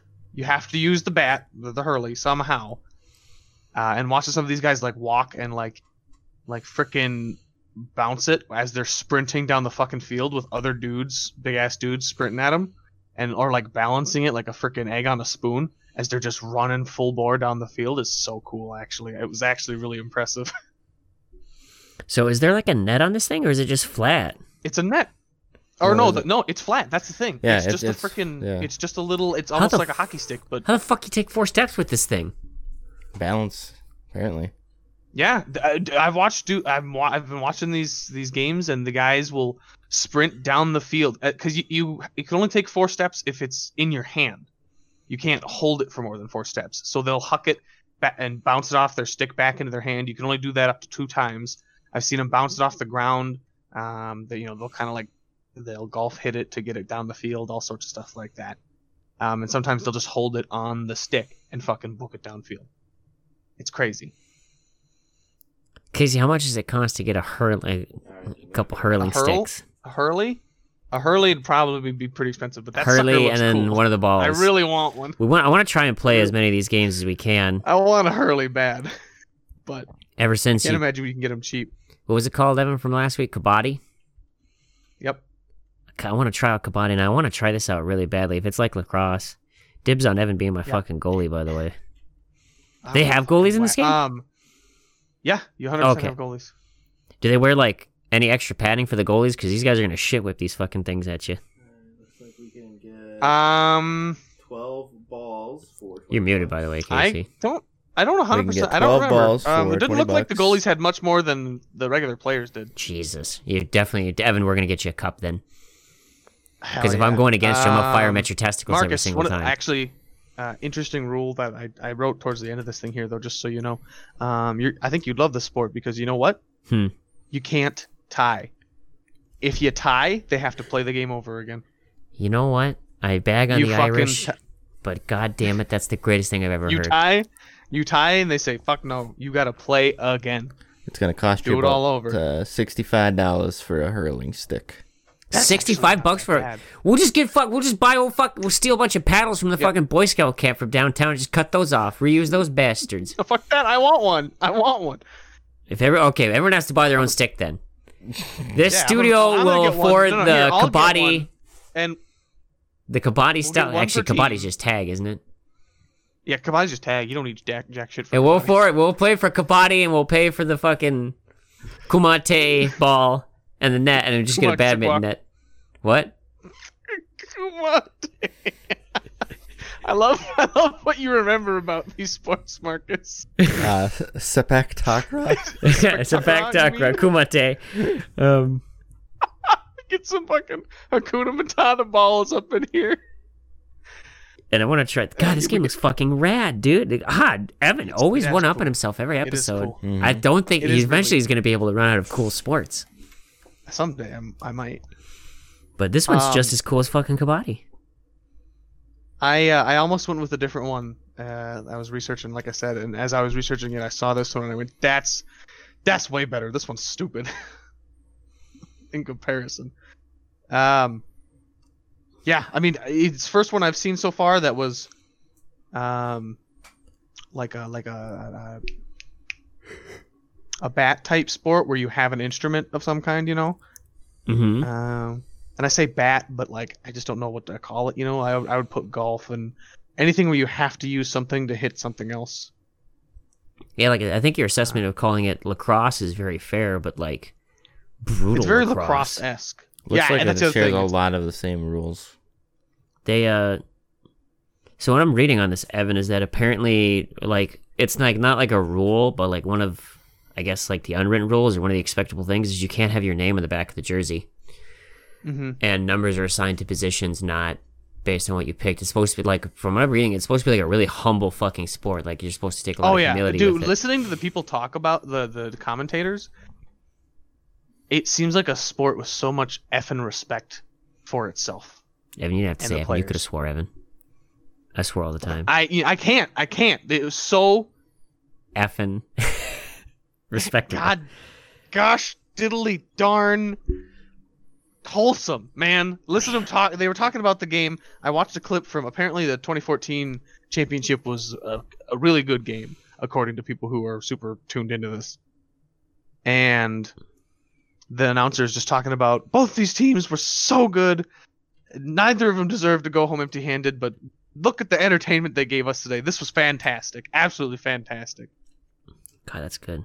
Instead of like praising players or like talking about how someone failed or this and that the other thing, just talking about how great everything was. It's like, God, That's how so brutal this sport is. Fucking cool. I love that. I love this. You know what? This is a great one, Evan. It's gonna cost us a bit of money to try and play this, but I think we'll come through. We'll get it. $65 a stick isn't the worst. That's about a hockey stick, I think. We'll do some car washes. Oh, I like that. Couple, 2, 3 car washes. I'll have to break out my bikini, but everyone wants to see me and Casey's hairy fucking bony asses out there in their cars. Well, now of course I'm gonna be the one counting the money and telling you guys to get to work. Yeah. No, you'll be the one with the large truck and just telling me that's it, boy. Get in there nice and deep. Picking out his belly button. Yeah, boy, getting there nice and deep like. I fucking love Dodgeball. It's great. It's a great movie. Good movie. Okay, yeah, so how big's the court, Evan? Cut things short. What was that? How big's the court? It's 140. The biggest. There seems to be a little bit of possibility for variation, but the big side is 145 meters by 85 meters. Jesus, that's a lot of fucking running time. I got the advantage. Pretty big. I got the advantage. Well, the biggest thing is you can. Go ahead. You get to whack that sucker. You know, the ball's moving a lot, and you got a big stick to keep it moving. So it's soccer when it comes to like endurance of like you have to constantly keep fucking just moving and moving and moving. Mm-hmm. Mm-hmm. And then it's and like I don't lacrosse. imagine those things are light, by the looks of them. Those No, I Hercules. imagine they weigh heavy. It looks like a fucking man / and like fucking a woman's sport. You know what I mean? Like it ain't fucking for boys and girls. It's for fucking men and women.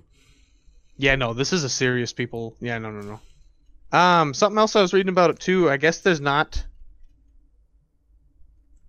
I didn't look as much into this as I should have, but I guess it's an amateur sport, even though they've got arenas in Ireland and things for it. Like it's not like a professional paid sport. There's a level, some sort of compensation for victories and things like that, but there's not like you don't sign to a team and play and all that sort of stuff too. So a lot of the team people are playing not technically for money, like an Olympian sort of. No, they're just playing for fun. Oh my god, that's so They're beautiful. playing because they want to play the game, and that's the other thing about it. You don't play it if you don't want to play in. I'm torn. I loved Kabaddi because like it looks so crazy and cool. But like then we also get this where it's just like not really underground, but like It's just a game of sportsmanship. it's just like it's for the love. Like people literally just play for the love of the fucking game, and that's so rare to see and not even there. Like athletes throw that out all the time, you know, for the love of the game and stuff. I was like, yeah, but that like $8 million contract doesn't hurt either now, does it? Right. Yeah, your millions of dollars you're signed to for the next 5 years. Yeah. And again, not to say they don't. People don't. No, but Pat Mahomes loves football. You know what else he loves? $500 million contract. That don't hurt either. Sure. Yeah, I wouldn't be mad about it. Holy shit. Makes it a lot easier to go into work the next I'm day. also reading, Evan, that the male and female versions have different names, but they're like the exact same sport. Yeah, as far as I could tell, it was the same game. Just it's probably because of something about Gaelic. Maybe it has like different what do you call it? Like with Spanish and some other languages where male and female words are slightly different. Yeah. So it could Apparently, evolve maybe that way. It's an old game, so it was the demonstration sport for like the 1904 Olympics. Like every once in a while, I don't know if they still do it now, but the Olympics used to have it where they'd bring in this sport that nobody really fucking knew about to show people different things. Like they've done Taekwondo and shit like that. Yep. They've had different a lot of martial arts will make it on there. So I don't know if they still fucking do that shit. I'd have to take a look. it's hard to. Yeah, I mean, No, they haven't done it since 1992, where they did roller hockey, taekwondo, and basket pelota, which I think is underwater basket weaving. That's a real sport. I swear to God, that's gonna fucking make it on there. Oh, it's just racquetball. Yeah, the Olympics. The Olympics are kind of Pathetic. You can go ahead and say it. I agree with you. At this point, I don't know. I used to think they were real interesting and I'd tune into them, but now it's like, I just don't care, man. Do you think that'd be something I should do, Casey? What's that? Bring back demonstration sports? Yeah, for like sure. every Olympic, be like, hey, here's a weird sport you guys might not know of, but we think it's interesting. Yeah, absolutely. It's part of what the Olympics is bringing attention to some of these sports that don't get spotlight. Whereas in some countries, the sport is huge and everybody in that country is tuning in at this time to watch because that's a huge sport. But for us, it's like, what the fuck is what's going on? You heard it first, Sports World. I'm pointing off in the distance, not at Casey, but pointing off in the distance. At the Sports his World. right at the Sports World is we want to advocate weirder sports out there because you want to know what? Sometimes I'm tired of going to the Olympics and all they ever have on is swimming and running. Right. Yeah. And There's water 3 polo. Olympic sports. All right. Evan, you missed. I think I talked about it earlier, didn't I, Evan? Yeah. Were you there for that? Evan, what I was talking about? Water I polo? don't think you were. This episode? No. No, I was talking about it earlier. I said if you want to catch a nipple slip the most in the Olympics, water polo is the place to get it. Well, shit, you're not, dude. You get 3. There's 3 a year.